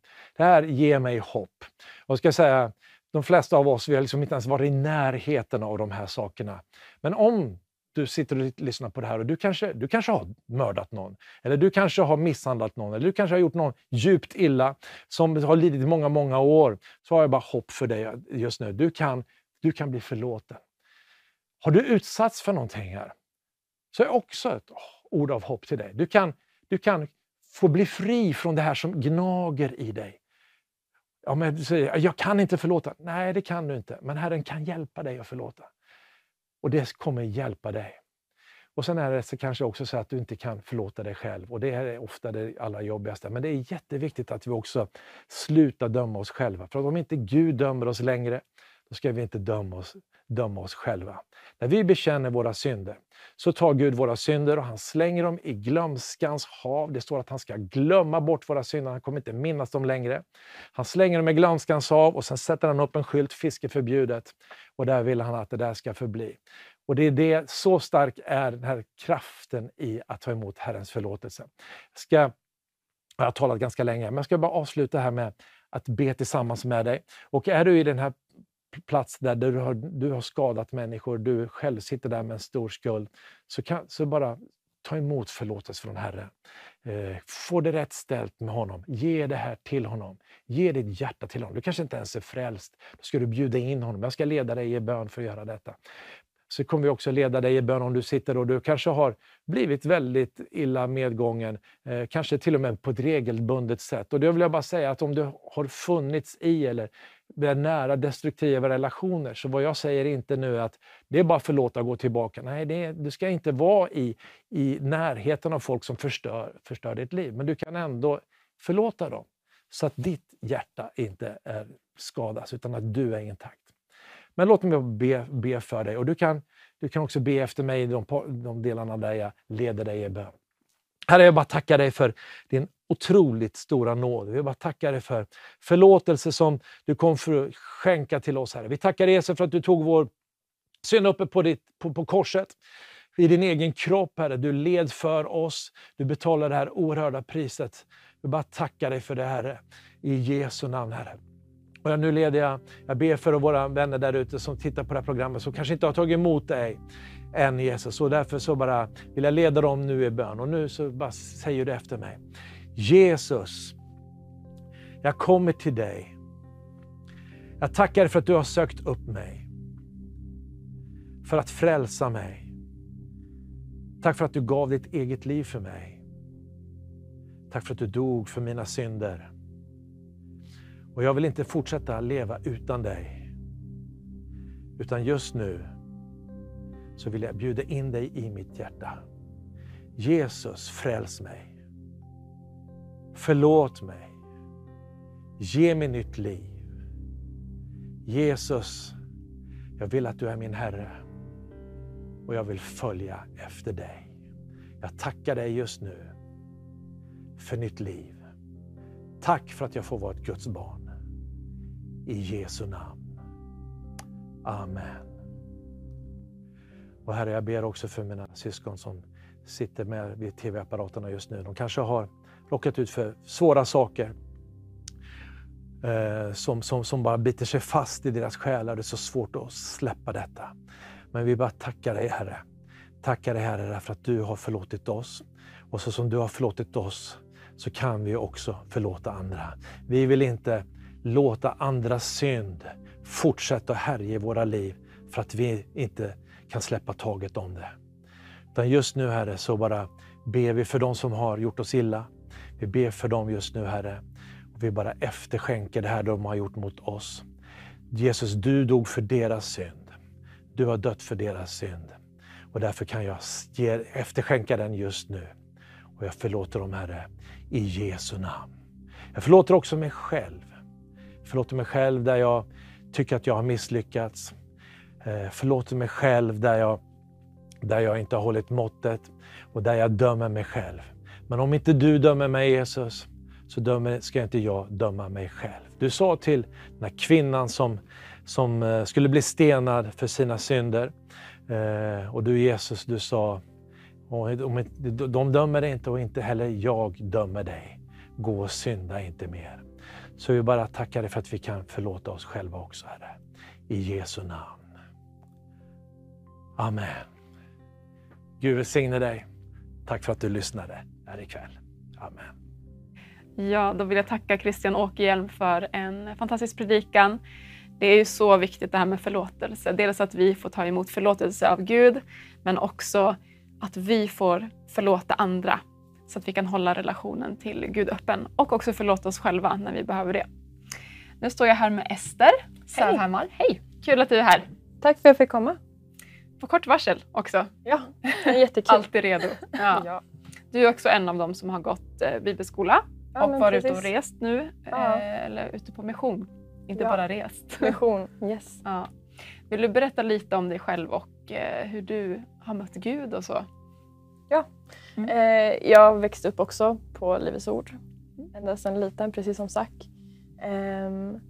Och sen, som sagt, en kristen familj då. Och jag har väl alltid trott på att Gud finns. Men jag har inte haft en personlig relation hela livet. Utan det var någonstans runt 16 års ålder som jag började lyssna på, jag tror det var John och Lisa Bevérs podcast eller något. Och det bara hände någonting inom mig. Att jag bara började inse att men det finns ju faktiskt något mer. Än bara en generell tro på att Gud existerar. Och därefter så var det bibelskola och allt. Ja. Och jag hörde ju lite innan att du har haft social fobi, bland annat att Gud har liksom satt dig fri. Vill du berätta lite om det? Vad var det som gjorde att du hade de här sakerna? Vet du det? Alltså, delvis vet man väl, men samtidigt så undrar man ibland hur det vart så. Men det började väl egentligen när jag var 13 år. Och jag vart lite sjuk och då vart jag väldigt trött. Och i samband med det så vart jag borta från skolan ungefär 2 år. Okej, oj. Och i och med att inte träffa folk och allt sånt så skapar det bara en ångest och panik. Genom att träffa för mycket folk bland annat. Och sen hur det höll i sig. Även sen efter jag började komma tillbaka till skolan. Men jag märkte fortfarande de här ångesttendenserna. Och bara en generell fruktan för väldigt mycket saker. Det kom in någonting där. Liksom. Ja, men verkligen. Och vad hände? Hur blev du fri? Det började med också just när jag var runt 16. Och jag började läsa undervisningsböcker. Och då så läste jag någonting. Ja, men du kan befalla fruktan att gå i Jesu namn. Och jag hade problem med mardrömmar. Och bara fruktan när jag skulle sova. Så då så någon gång när jag skulle sova så bara tänkte jag, men jag testar väl då. Och då liksom jag bara talade liksom emot fruktan i Jesu namn. Och jag kände bara hur friden bara kom in i rummet. Och sen så var det väl likadant sen kvällen efter igen. Och jag gjorde likadant och det liksom bara skiftade atmosfären igen. Och sen efter typ 1-2 veckor så var det borta totalt. Och efter det har jag inte haft problem med det längre. Och det var mardrömmar? Ja. Ja, det var mardrömmar. Ja. Precis. Och det var väl lite där fruktansvärt också. Mm. Men just att det var då jag började inse att jag behöver inte leva med det här. Nej. Utan Gud har faktiskt satt mig fri från det. Mm. Så sen så jobbar väl Gud lite i mig under tiden. Men sen så var det verkligen under bibelskolan som det försvann helt. Mm. Bara första dagen på bibelskolan jag började. Och sen så inser jag att min fruktan är borta. Wow. Jag kan gå ut utan att känna fruktan. Wow. Och sen med tidens gång under bibelskolan så har Gud bara pekat på mer och mer saker och bara tagit bort mer och mer saker och bara bearbetat i mig. Så det har varit en lång process. Men jag ser bara mer och mer hur fri jag mer och mer blir. Ja. Och det är bara så häftigt. Och Verkligen. fantastiskt. Och Ja. all ära till Gud, verkligen. Och du har fått nu också åka ut och berätta om det här och inte bara berätta utan också se andra människor bli fria. Har du någonting speciellt som du vill berätta om? Något vittnesbörd eller så när du har varit ute nu i vår och runt? Det är väl vi var i massa, vad kallas det? Ja. Gypsy churches kallas det på engelska. Jag kommer inte på Romer. Ja. Precis. Och bara atmosfären den var jättehärlig. Ja. Men vi hade inga tolkar direkt. Men hur man ändå bara skulle be för folk och verkligen ville att Gud skulle möta dem. Och då liksom hur man går fram och ber till folk, inte till folk, för folk. Ja. Och man ser liksom hur Gud förändrar något i deras liv. Även fast vi inte förstår varandra så ser man liksom hur Guds ande bara verkar genom dem. I dem. Och hur de bara börjar gråta. Och hur man verkligen bara ser hur Gud verkligen förlöser någonting i dem. Så att det liksom, även fast det var språkbarriärer så var det inte... Ja, nej men precis. Spelade det ingen roll att Gud kan röra sig ändå. Ja. Så det var bara så häftigt att se att man själv måste inte alltid säga någonting. Eller att de måste förstå vad man säger i bönen. Även fast det är väldigt kraftfullt det också. Men hur Guds ande bara kan sätta folk fria. Utan att man förstår varandra. Och det har bara öppnat upp ögonen ännu mer för vilken frihet som verkligen finns. Skulle du vilja säga någonting till tittarna? Om de kanske kämpar med olika saker. De kanske kämpar med samma saker som du har kämpat med. Ja. Alltså det jag vill säga mest är väl bara hålla fast vid att ni verkligen är fria i Jesus. För att det var någonting jag verkligen har kämpat med. Att man har bara lagt sig under känslan av att inte komma upp. Utan att verkligen vara fast. Men att verkligen komma ihåg att vi är över och inte under. Att vi sitter med Jesus på Guds högra sida. Och det är något som verkligen har förändrat mitt liv. Och bara närheten med Gud och verkligen bara våga öppna upp sig för människor runt omkring som verkligen ber också. Att man behöver inte klara allt själv. Man behöver inte klara det själv. Utan det var något jag har märkt för att jag försökte verkligen bara bära det själv många gånger. Men just också att läkningsprocessen i det hela också finns jag att våga öppna upp sig. För att det ska inte vara någon skam i det. För även det bidrar till all ångest och tyngd också. Bara den här skammen som lägger sig. Precis. Vill du be en bön? Ja, klart. Jesus, jag tackar dig för att du bara är med varje person som bara lyssnar på det här budskapet just nu. Och jag tackar dig för att du bara kommer med din frihet just nu, Gud. Tack för att du bara andas med din ande in i dem just nu, Jesus. Jesus, jag bara tackar dig för att du bara kommer med din frid. Och du bara tänder ett nytt hopp om att det här inte är slutet utan att bönen, att den verkar, Gud. Att bönesvaret är på väg på det som verkar hopplöst, det som verkar ångestfyllt. Att du aldrig lämnar utan att du alltid består. Och att du håller dem i din famn, Jesus. I Jesu namn. Amen. Amen. Tack Lovisa. Eller Ester. för att du delade. Tack själv. Att du kom. Ja. Vi ska ta en lovsång och sen så ska jag också dela lite vad som ligger på mitt hjärta den här kvällen. Ja, så härligt. Nu har vi ju fått lyssna till Rune Borgsö som pratar om att leva ett övernaturligt liv i det vardagliga. Att Gud är med oss, han verkar genom oss. Vi kan se mirakler och vi kan se under och tecken i vår vardag. Vi har fått höra Christian Åkerhielm om förlåtelse, hur viktigt det är att ta emot förlåtelse ifrån himlen, ifrån Gud, ifrån Jesus. Och sen också förlåta andra och sig själv. Och vi har också fått höra Zack och Ester få dela också vad Gud har gjort i deras liv och hur Gud har satt dem fria ifrån olika saker. Och jag skulle också vilja dela lite om din identitet i Kristus. Din identitet. Och jag tänker de här frågorna är ju frågor som vi alla ställer oss. Vem är jag? Vem vill jag vara? Vem vill jag bli? Jag tror att vi alla känner igen de frågorna. Det är frågor som varje människa tänker mycket på, tampas med, speciellt när man är ung, men även framåt i livet. Så att jag pratar inte bara till dig som är ung nu, utan också kanske till dig som har levt många år av ditt liv redan.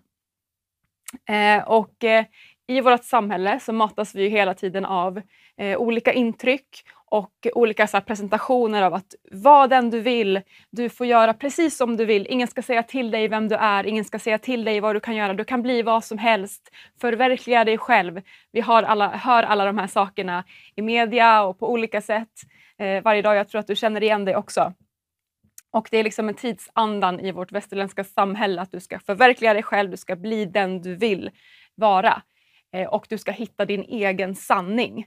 Men frågan är, finns det lika många sanningar som det finns människor?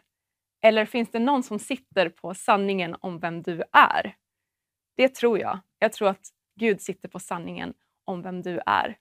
Och ibland så tror jag att vi som människor, genom vad vi går igenom, genom vad vi upplever, genom vad människor har gjort mot oss. Olika saker gör att vi adderar olika saker till vår identitet och vem jag är. Och det kanske inte alltid är i linje med Guds sanning, det han säger om dig. Så att jag kommer ta upp några punkter idag. Och jag bara ber att när jag pratar att Gud ska uppenbara för dig om det finns saker i ditt liv som du kanske har lagt till dig som egentligen inte är eller ska vara en del av den du är. Det är inte en del av det Gud har tänkt för dig. Då tror jag att det finns frihet för dig den här dagen. På samma sätt som jag har upplevt frihet från olika saker så tror jag att det finns för dig den här kvällen. Enligt Bibeln så är vi skapade till Guds avbild. Vi kan bara börja i första Moseboken. Där står det i första Moseboken vers 1 och 27. Gud skapade människan till sin avbild. Till Guds avbild skapade han henne. Till man och kvinna skapade han dem. Det står också i Psaltaren 139 som är en av mina favoritsalmer. Att du har skapat mina njurar. Du vävde mig i moderlivet. Och jag tackar dig för att jag är så underbart skapad. Underbara är dina verk, min själ vet det så väl. Benen i min kropp var osynliga för dig, var inte osynliga för dig när jag formades i det fördolda, när jag bildades i jordens djup. Dina ögon såg mig när jag bara var ett foster och alla mina dagar blev skrivna i din bok innan någon av dem hade kommit. Hur ofattbara är inte dina tankar för mig, Gud, hur väldiga är inte dess mångfald. Räknar jag den så är de fler än sandkornen. Så Gud, han har sett dig, han har utvalt dig. Han vet alla dina dagar, han vet vem du är. Och det är fantastiskt. Det står också att Jesus säger om sig själv. Johannes 14 och 16 att jag är vägen, jag är sanningen och jag är livet. Han säger alltså om sig själv att han besitter på sanningen. Han är sanningen. Så det är hos honom som vi kan hitta sanningen om vilka vi själva är. Så att som jag sa så bygger vi ju upp vår identitet på olika sätt. Vilka sanningar har blivit en del av dig? Vad är det du har gått i partnerskap med i ditt liv? Och det är så viktigt då att be till Gud och bara låta han få uppenbara. Vad är det som ska vara en del av mig? Vad är det som inte ska vara en del av mig och mitt liv? Och vi vet ju att hela det här liksom kampen om identiteten och vem jag är, det pågår ju i våra tankar. Det pågår ju i vårt tankeliv hela tiden. Och Bibeln säger ju att vi ska inte anpassa oss efter den här världen. Utan vi ska låta oss förvandlas genom sinnesförnyelse så att vi kan pröva vad som är Guds vilja. Så vi ska inte lyssna på de röster som är utifrån utan vi ska lyssna på de röster den röst som är Guds röst. Det står också i Efesierbrevet 6 som också är en av mina verkliga bibelpassager om att vi står i en andlig strid, men vi kämpar inte mot människor utan vi kämpar mot djävulens lömska angrepp. Det är inte mot varelser av kött och blod som vi kämpar utan mot härskarna, mot makterna, mot herrarna över denna mörkrets värld, mot ondskans andekrafter i himlarymdarna. Så vi ska ta på oss Guds vapenrustning så att vi kan urskilja vilka tankar som kommer ifrån Gud, vilka tankar som inte kommer ifrån Gud. Och vi ska kolla på 4 saker som kan påverka din identitet. Och den första saken är hur du ser på dig själv påverkar din identitet. Och jag vet inte om du känner igen dig själv, men ibland så kanske man säger så här, men jag är sån här eller jag är sån här och jag till exempel, men jag är så dum eller man liksom säger saker som inte alls är förenligt med hur Gud ser på oss. Till exempel att jag är alltid sen eller jag är väldigt oroligt lagd. Eller jag har mycket rädsla. Och liksom vi har gjort det till vår identitet att det är en del av oss. Och vi ser på oss själva på det sättet. Och jag tänkte på en person i Bibeln, Gideon. Där vi ser det här. Att han ser på sig själv på ett sätt. Men Gud ser på honom på ett annorlunda sätt. Och vi ska läsa från Domarboken 6. Där står det att det var så här att midjaniterna, som var ett fiendefolk till Israel, hade tagit sig in i landet och de gjorde rövarstråk så att de gick in och tog allting av mat, boskap, allting som gjorde att israelerna kunde leva. Det står i Bibeln att det här skedde för att israelerna hade vänt sitt hjärta ifrån Gud. Men de ropade till Gud om hjälp. Och en dag, i Domarboken 6 och 11 så står det så här. Men en dag kom Herrens ängel och satte sig under eken vid Ofra, på den mark som tillhörde Abeseriten Joas. Där höll Joas son Gideon på att tröska vete i vinpressen. Alltså, han var på lite fel, han gömde sig där i vinpressen och tröskade vete. En grop i marken som gav honom skydd för midjaniterna. Och Herrens ängel visade sig för honom och sa, du tappre soldat, Herren är med dig. Och Gideon han bara, va? Om Herren verkligen är med oss, varför har det här då hänt, säger Gideon. Om han är med oss, och som han var med alla våra förfäder, som förde oss ut ur Egypten, nej men nu har Herren lämnat oss alldeles ensam. Så när han låter midjaniterna göra slut på oss. Men då vände sig Herren till honom och sa, jag ska göra dig stark. Gå och rädda Israel under midjaniternas våld. Det är jag som sänder dig. Men hur ska jag kunna rädda Israel, svarar Gideon. Min familj är den fattigaste i hela Manasses stam. Och jag själv är den i familjen som man sist skulle tänka för ett sådant uppdrag. Men jag, Herren, ska vara med dig, svarar då Herren. Du kommer att besegra midjaniterna snabbt och lätt. Och här ser vi då hur Gideon, han såg på sig själv som den minsta av den minsta av den minsta. Den minsta stammen Israel, den minsta släkten Israel, och han var den minsta. Så såg han på sig själv och så talade han om sig själv. Men Gud, han såg på Gideon på ett helt annat sätt. Han sa att du är en tapper stridsman. Du är en soldat i mitt rike och jag kommer att använda dig. Så här är det att hur du ser på dig själv är inte alltid det som stämmer överens med det som Gud talar över dig. Det som han ser över dig. Och jag bara kommer ihåg från mitt eget liv. Jag kan identifiera mig lite med Gideon där. Han var ju rädd, han gömde sig för människor. Han gömde sig och han ville inte liksom ta någon plats. Han trodde inte att han kunde göra någonting. Göra någon skillnad. Och jag kommer ihåg att, som Ester också berättade, att jag hade väldigt mycket fruktan i mitt liv. När jag växte upp, eller när jag kom i tonåren där, och fruktan bara blev starkare och starkare. Och jag kunde inte ens se människor i ögonen. Jag kände igen mig lite också i Esters berättelse där med viss social fobi på ett sätt. Jag kunde inte se människor i ögonen. Jag kommer ihåg att jag gick i gymnasiet, jag gick på musiklinjen, och när vi skulle ha uppträdanden så var jag så rädd att för hur det skulle gå egentligen. Så att jag kunde inte äta på flera dagar ibland innan. Jag var så rädd av mig. Jag hade så mycket fruktan i mitt liv.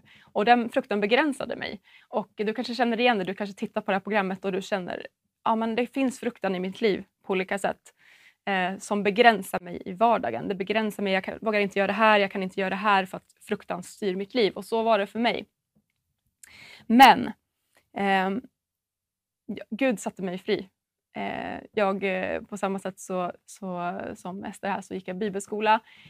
Och det var under en längre process som Gud började sätta mig fri från olika saker. Han började sätta mig fri från människofruktan. Till exempel att stå framför människor var det allra värsta jag visste. Jag skulle aldrig kunna stå framför en kamera och prata. Och jag skulle inte heller kunna stå framför människor och prata. Men Gud satte mig fri från den fruktan. Och det är fantastiskt. Det står i Bibeln att den sonen gör fri är verkligen fri. Och om du känner att du kämpar med fruktan den här kvällen så tror jag att Gud han vill sätta dig fri. Om du kämpar med social fobi, Gud vill sätta dig fri. På samma sätt så hade jag också mycket oro, mycket ångest i mitt liv. Och det kan ju vara så vissa perioder att vi går igenom olika saker som gör att det blir mycket oro, det blir mycket ångest. Det kanske är omständigheter i våra liv som gör att vi vet inte vad som kommer hända härnäst. Jag hade en period då jag fick panikångest till och med i perioder. Och jag levde i nästan konstant ångest. Men på samma sätt där så har jag sett hur Gud har kommit och bara satt mig fullständigt fri. Ångest tillhör inte min identitet och den tillhör inte dig heller. Fruktan tillhör inte dig, oro tillhör inte dig. I Bibeln står det så här att Filipperbrevet 4:67. Oroa er inte för någonting utan be till Gud och fråga honom om hjälp. Tala om för honom vad ni behöver och tacka honom ständigt. Då ska Guds frid, som är djupare än vad vi någonsin kan förstå. Hans frid ska skydda era hjärtan och era tankar eftersom ni lever i gemenskap med Jesus Kristus. Så det här är ett löfte. Han vill fylla dig med sin frid. Och i Jesaja 43:1 står det: var inte rädd, jag har friköpt dig. Jag har gett dig ditt namn. Du är min. Du är utvald av Gud. Han har kallat dig vid namn. Och på det sättet som du ser på dig själv, det kanske ska förändras den här dagen. Det finns kanske fruktan i ditt liv. Det kanske finns ångest i ditt liv. Oro i ditt liv. Det ska inte längre vara din identitet från och med den här dagen. Utan Gud, han har kommit för att sätta dig fri. Det finns också, min andra punkt är hur andra ser på dig kan påverka din identitet. Och vi har en berättelse i Bibeln om David och Samuel när David ska bli smord till kung. Och Samuel kommer hem till Davids hem. Och Gud har sagt till honom att du ska gå till det här hemmet. Du ska smörja en person till kung i detta hem. Men berätta inte för någon att du går dit och vad ditt mission är. Så Samuel går dit och så ser han på Davids bröder. Han har många bröder. Och han ser den ena ståtligare än den andra. Jag tror att det var 10 bröder framför David. David var ute på fälten så att han var inte ens hemma. Och Samuel tänker om var och en. Ja, men den här, han ser ut att vara svord. Han är reslig, han ser ståtlig ut. Han måste vara utvald och honom ska jag säkert smörja till kung. Men Gud säger till var och en. Nej, det är inte den personen. Det är inte den personen. Det är inte den. Utan till slut så fanns det ingen kvar. Och då frågar Samuel, den här pappan i familjen, att är det här alla pojkar du har? Men han sa nej, jag har en yngste kvar, han är ute och vaktar fåren. Och då säger han, men kalla hit honom. I Bibeln står det också att då sände de bud och hämtade David. Han hade röda kinder och vackra ögon och såg bra ut, men han var ju en yngling. Då sa Gud till Samuel, gå fram och smörj honom. För att han är det. Det är han som är kung. Eller han ska bli kung. Och Samuel smorde honom då. Jag tror att jag behöver lite vatten. Om du Ester kan hämta lite vatten åt mig bara. Precis. Och det är alltså så att människor kan ju se på oss på olika sätt. Och Samuel, inte ens han som var en profet, kunde se att David var kung. Men det var han och han gjorde så mycket för nationen sen. Så att det människor ser alltså det ska inte begränsa dig, hur människor ser på dig, utan din identitet är hur Gud ser på dig. En tredje punkt också som kan påverka vår identitet, som också Christian pratar lite om, är vad personer har gjort mot dig kan påverka. Tack så mycket. Vad personer har gjort mot dig kan påverka din identitet och hur du ser på dig själv. Och där har vi ju ett exempel, till exempel Josef i Bibeln, som blev såld av sina egna bröder till Egypten. Och så kan ni tänka er att bli såld av sin egen familj för att de var avundsjuka på honom. Och det påverkade ju hans liv otroligt. Han blev såld som slav. Sen så jobbade han upp sig och kom till Potifars hus. Men där så ljög hans Potifars hustru om vad Josef hade gjort. Och han blev kastad in i fängelse.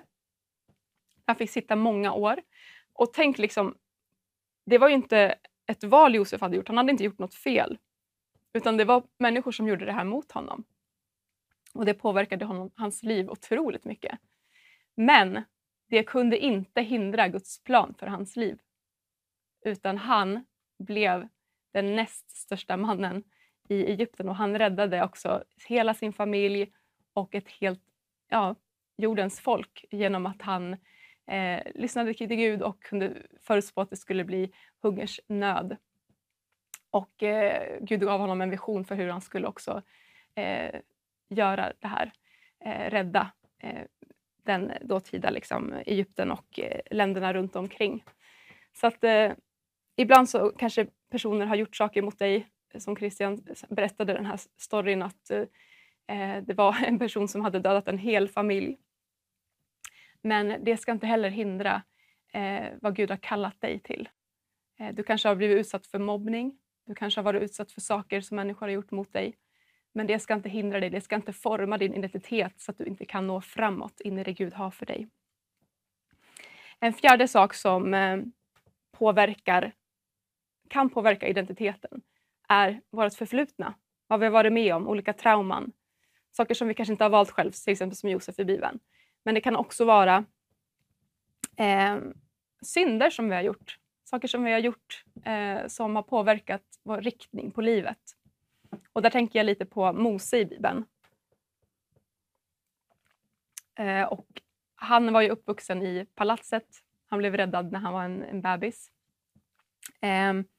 Men när han var i palatset så gick han ut och såg sitt eget folk. Och han såg ett bråk mellan en egyptier och sitt eget folk. En man från sitt eget folk. Och då dödade han den här mannen. Och det fick ju en stor påverkan på hans liv. Han flydde ut i öknen och blev en fåraherde. Och var där många år tills Gud kallade honom. Och när Gud kallade honom och sa att du ska gå tillbaka till Egypten och du ska leda ett helt folk ut i frihet, så sa han, nej men Gud, det kan inte jag göra. Jag kan inte ens tala. Och han ville inte, han såg ner på sig själv på samma sätt som Gideon sa, nej men jag är det minsta, jag kan inte. Men vi ser i Bibeln hur Mose, han tog mod till sig, han svarade ja på Guds tilltal och han gick tillbaka till Egypten och förde ut hela Guds folk för att fira gudstjänst. Så att vi ser här att det finns olika saker som kan påverka vår identitet men jag tror att Guds sanning och hans ord om oss är större. Det står, jag tror att om du har varit med om och det finns saker i ditt förflutna som du kanske inte kan förlåta dig själv för, så finns det ett utrymme den här kvällen också att förlåta dig själv. För att Gud är så underbar, han vill sätta dig fri och jag vet själv när jag har gjort fel ibland så har man liksom hållit det mot sig själv. Men då har Gud kommit till mig och sagt, du ska inte hålla det mot dig själv. Jag har förlåtit dig. Och på samma sätt så kan du förlåta dig själv och då kommer fullständig frihet. Och nu skulle jag bara vilja be utifrån de här punkterna som jag har pratat om. Ibland så talar vi ut saker över oss själva. Som jag sa i början, att jag är sån här, jag är sån här, jag är sån här. Det kanske finns saker som du har talat ut över dig själv och du har liksom gått i partnerskap med fruktan eller oro eller ångest och liksom du ser det som en del av dig själv. Men jag tror att Jesus vill komma och bara bryta den makten över ditt liv. Så vi ber. Jesus, jag bara tackar dig för var och en som tittar den här kvällen. Jag tackar dig för din frihet, din fantastiska frihet som du har dött på korset för att vi ska vara fria, Jesus. Och fruktan, oro, ångest, det är inte något som ska vara en del av oss, Gud. Jag bara tackar dig för att jag får bara proklamera ut frihet just nu. För var och en som går och bär på oro och ångest. Jag får tala ut din frihet. Jag talar ut din frid just nu till de här människorna. Jag talar ut din frid, Jesus. Jag tackar dig för att det är inte din plan att vi ska bära på fruktan. Att vi ska vara styrda av fruktan. Om du känner att du har fruktan i ditt liv som du vill att Jesus ska komma och bara ta bort just nu, så bara säg det inför honom just nu. Jag tackar dig, Jesus, för att vi får bryta med människofruktan, får bryta med fruktan för framtiden. Gud, jag bara talar ut att du är framtiden. Jag tackar dig för att du har sagt att vi inte ska oroa oss eller vara ängsliga, utan du har en framtid och ett hopp för oss var och en, Jesus. Jag bara talar ut det just nu i Jesu namn. Tack, Jesus. Också om det finns att vad andra har talat ut över dig, hur de ser på dig, att det har begränsat dig på olika sätt. Om du känner att ja, men det är jag, så bara be för dig just nu. Jag bara tackar dig, Jesus, för att du har kommit för att ge liv. Och det du säger, det är det som stämmer, inte vad andra människor säger. Om det har talats ut förbannelser över ditt liv, eller att du är sån här eller du är sån här. Jag bara bryter nu makten i de orden i Jesu namn. Jag tackar dig, Jesus, för att dina sanningar ska vara de sanningar och de ord som får regera i var och ens liv just nu i Jesu namn. Jag tackar dig också för att det spelar ingen roll vad människor har gjort mot oss, om de har sårat, om de har förstört, om de har mobbat. Gud, jag tackar dig för att allt sådant får vi bara lämna till dig just nu. Varje börda du har burit det på ditt kors, Gud. Och om du har varit utsatt för mobbning på olika sätt, så bara lämna över det till Jesus just nu. Och de här människorna som har sårat dig, om du behöver förlåta, så bara gör det just nu. Tala ut att jag förlåter de här människorna, för att det ska inte hålla dig bunden, det ska inte hålla dig på något sätt bunden, för att Jesus, han har kommit för att göra dig fullständigt fri. Så jag bara tackar dig, Jesus, för fullständig frihet från det förflutna, från saker som tynger, från saker som människor har gjort, Gud. Jag bara tackar dig för det, Jesus. Det kanske också finns saker som du känner att jag har gjort misstag i mitt liv. Så som Mose, du har gjort någonting som har förändrat liksom vilken vändning ditt liv har tagit. Men jag tackar Jesus för att det är aldrig för sent att vända sig till dig, att omvända sig och be om förlåtelse. Jag tackar dig för att du kommer att upprätta, du kommer för att ge liv, du kommer för att ge frid, Gud. Tack för att ingenting är för stort för dig att förlåta, Jesus. Ingenting är för stort, Gud. Jag tackar dig, Jesus, för att jag får tala dina ord, Jesus, över de som tittar just nu.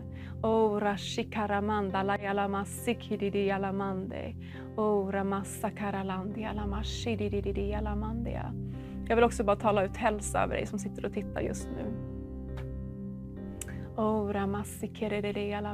Om du behöver ett helande i din kropp, så vill jag bara förlösa dig just nu. Tack, Jesus, för att du rör vid var och en som sitter och tittar. Tack för att du rör vid var och en, Jesus.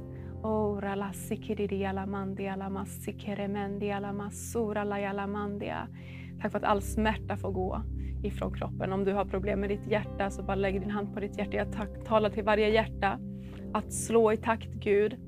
Om det finns högt blodtryck, Gud, jag bara tackar dig för att det ska bli återställt i Jesu namn.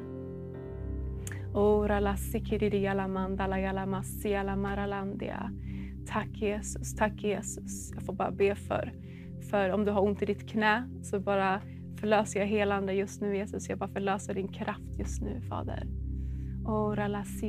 Jag talar till all smärta. Jag talar till artros att gå just nu i namnet Jesus. Jag tackar dig för det, Jesus. Ora la sikiridi alamandia. Vi tackar dig för din nåd, Jesus. Vi tackar dig för din frid som övergår allt förstånd, som ska bevara varje hjärta. Ora la alamandia. Tack för att du bevarar våra hjärtan och våra tankar i dig, Jesus. Amen. Yes, då vill jag bara också säga tack till alla som har varit med den här kvällen. Till dig som har tittat och till våra talare som har varit med oss. Till Rune och till Christian och till Ester och till Zack. Ett stort tack för det ni har delat. Och bara Guds välsignelse över dig. Och fortsätt att bara ta emot ifrån himlen under den här konferensen som fortsätter nu imorgon och resten av veckan och flera veckor framöver faktiskt. För att Gud, han vill göra mycket i ditt liv. Och jag hoppas att du har fått ta emot ifrån himlen och att du bara blir grundad och rotad i det Gud säger att du är.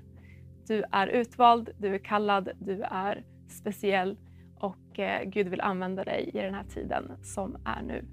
Så att jag vill bara säga ett stort tack från oss på Vision Sverige den här kvällen och Gud välsigne dig.